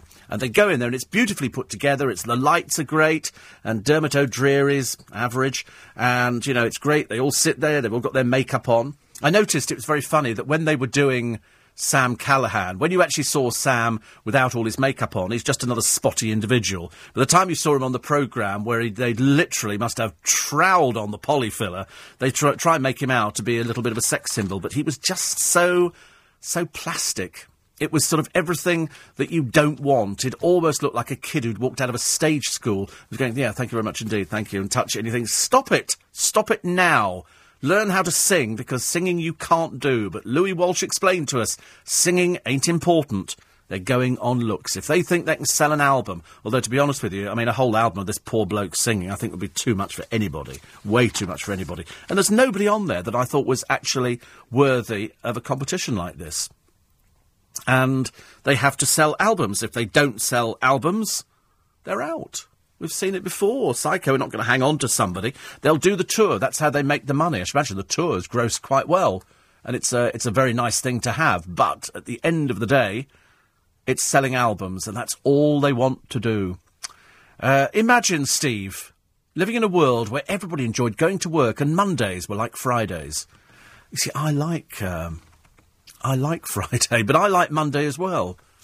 I'm quite good with the week. I like planning the week out, and I like seeing what's going on. And there is something nice about getting up and going into work if you like your work. I appreciate the fact there might be those people listening who don't enjoy going into work. And I always say, well, change the job. If you're not happy doing something, change it. It must be awful going into a job and being thoroughly miserable for the day.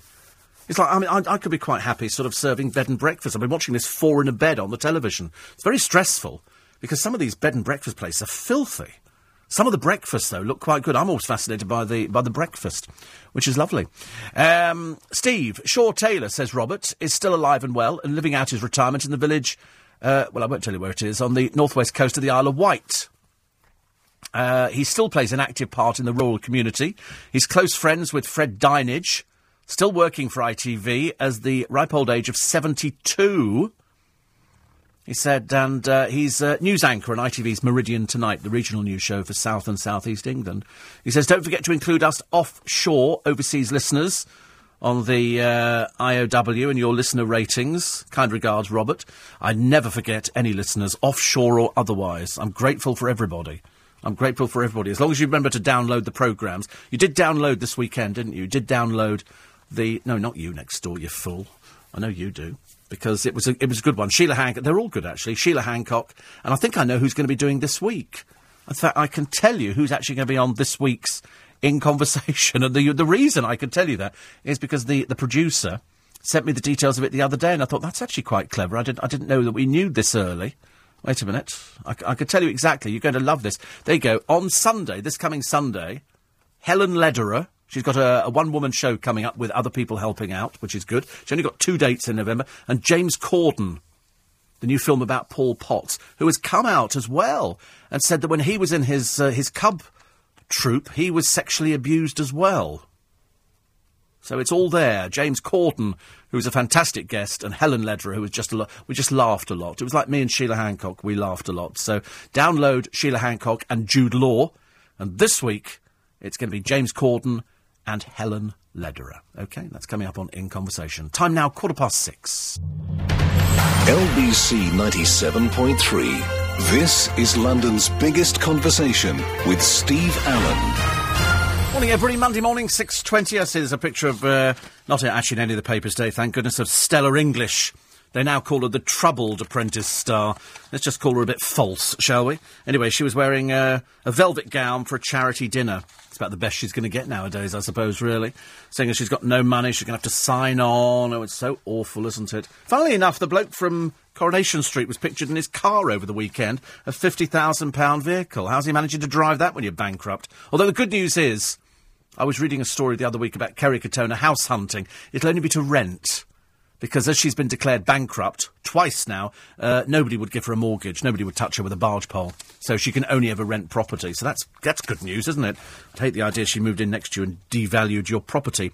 Nick will be talking about the energy crisis today. Now the Archbishop of Canterbury has waded into the crisis. Nick will be asking, was he fair to comment? Plus, why has Nick Clegg criticised free schools?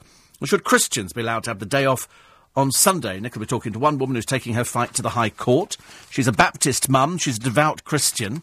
I never understand why people who are devout Christians always seem to be the one who are least charitable. She's a childcare worker, and she doesn't want to work Sundays. In other words, everybody else has to do shift work. She doesn't want to do it. So if there's a vulnerable child, well, that's whistle, I suppose. They should reasonably accommodate the Christian belief that the Sabbath is a day of rest. Says who? Vicars are working, churches are working, they're working places on a Sunday. Why should people be off? If she wins at the Court of Appeal, the interesting thing is that other legal cases could follow, re Muslims and Jews. Well, you know, I think people do bend over backwards to accommodate a lot of people nowadays. Whether she'll put her case well to Nick Ferrari this morning remains to be seen. Terry Sanderson, president of the National Secular Society, says this has the makings of chaos in the workplace. She's expected to argue her human rights were breached. Oh, that old twaddle again. Oh, my human rights were breached. That's ridiculous. I mean, I'm beginning to think, actually, as a diabetic, I should be sort of saying, I don't think any chocolate should be on display in the canteen. I mean, 1 year, the Christmas gift from the company, not within 10 years, was a box of Quality Street, or a tin of Quality Street, which I have to be honest, we did all devour. And took great pleasure in doing so. But that was, and I should have thought at the same time, I should have thought, wait a minute, diabetic, Quality Street. Suing. I should think about this kind of thing. I'm sorry, why are they putting nice food in the canteen? It's a temptation. You know, diabetics should be thought of. I can't help it. Growing number of prisoners forced to convert to Islam. That'll be one of the topics that Nick Ferrari will be talking about today. I mentioned Stella English, didn't I? Just turned up to a charity ball in Bournemouth, of all places, bless her heart.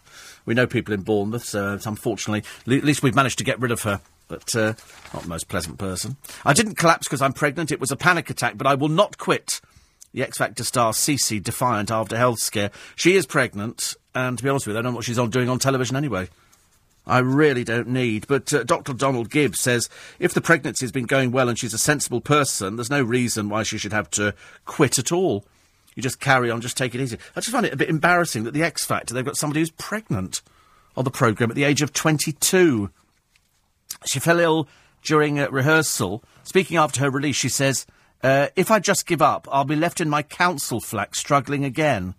She's 22 years old and she's managed to get herself a council flat. Fantastic.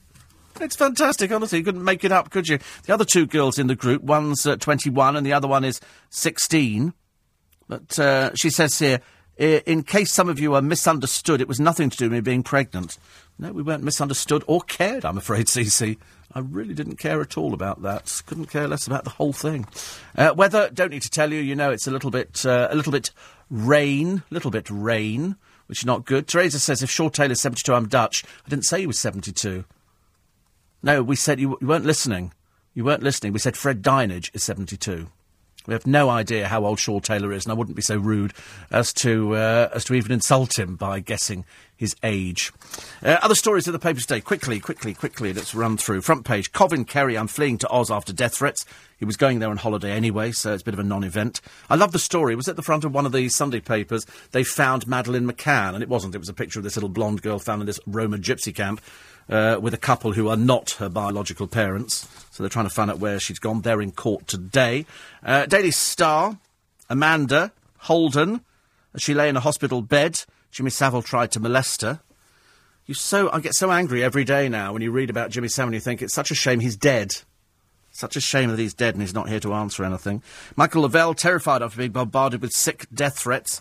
It'll be the internet trolls, and you don't worry about them because they're generally people you can get into court fairly quickly, so that's not difficult. The front page of the Mail today, Tesco admitting that 2/3 of its bagged salads end up in the bin. You know, because they're offering buy one, get one free, and people buy it, but then they don't know what to do with it. Who wants salad 2 days running? Not very exciting. Secrets of the abducted Maria's gypsy life. The little girl made to dance, presumably for money.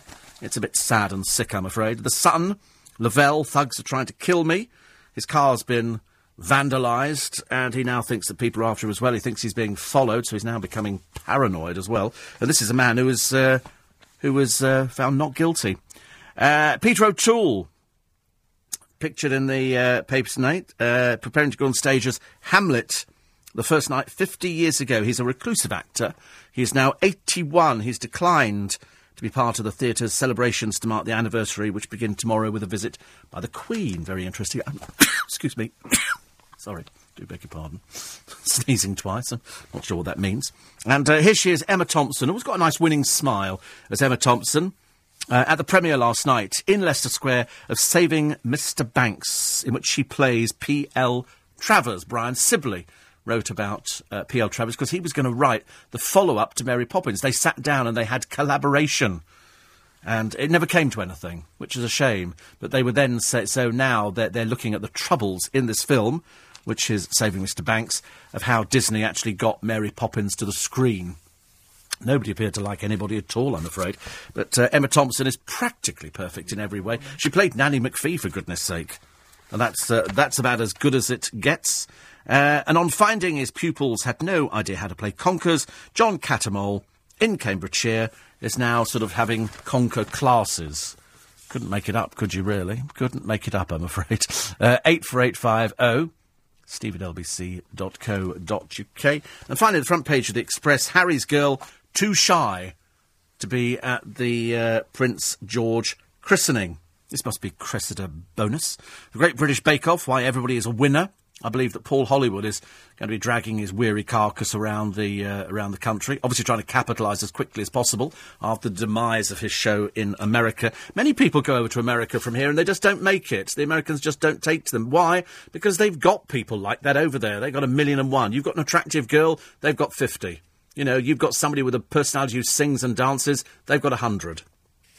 The alert is as 80-mile-an-hour winds sweep in. The destruction yesterday in Hampshire, little mini tornado going on there. And house prices up, which is all good news. Have yourself a wonderful day. I'm sorry it's Monday. I wish I could be bringing you better news and telling you it's Friday and that we're all getting ready to prepare for the weekend again. But that would mean we're ever nearer to Christmas, which we're not far off. Winter Wonderland opens, I think, 22nd of November, same time as the lights go on in Twickenham. So Winter Wonderland, 22nd of November. The lorries will be in very shortly. Can't wait. Can't wait. Have a great day. I'm back with you tomorrow morning. Free podcast up very, very shortly, within the half hour. Nick and the team at 7. Next, the morning news with Lisa Aziz.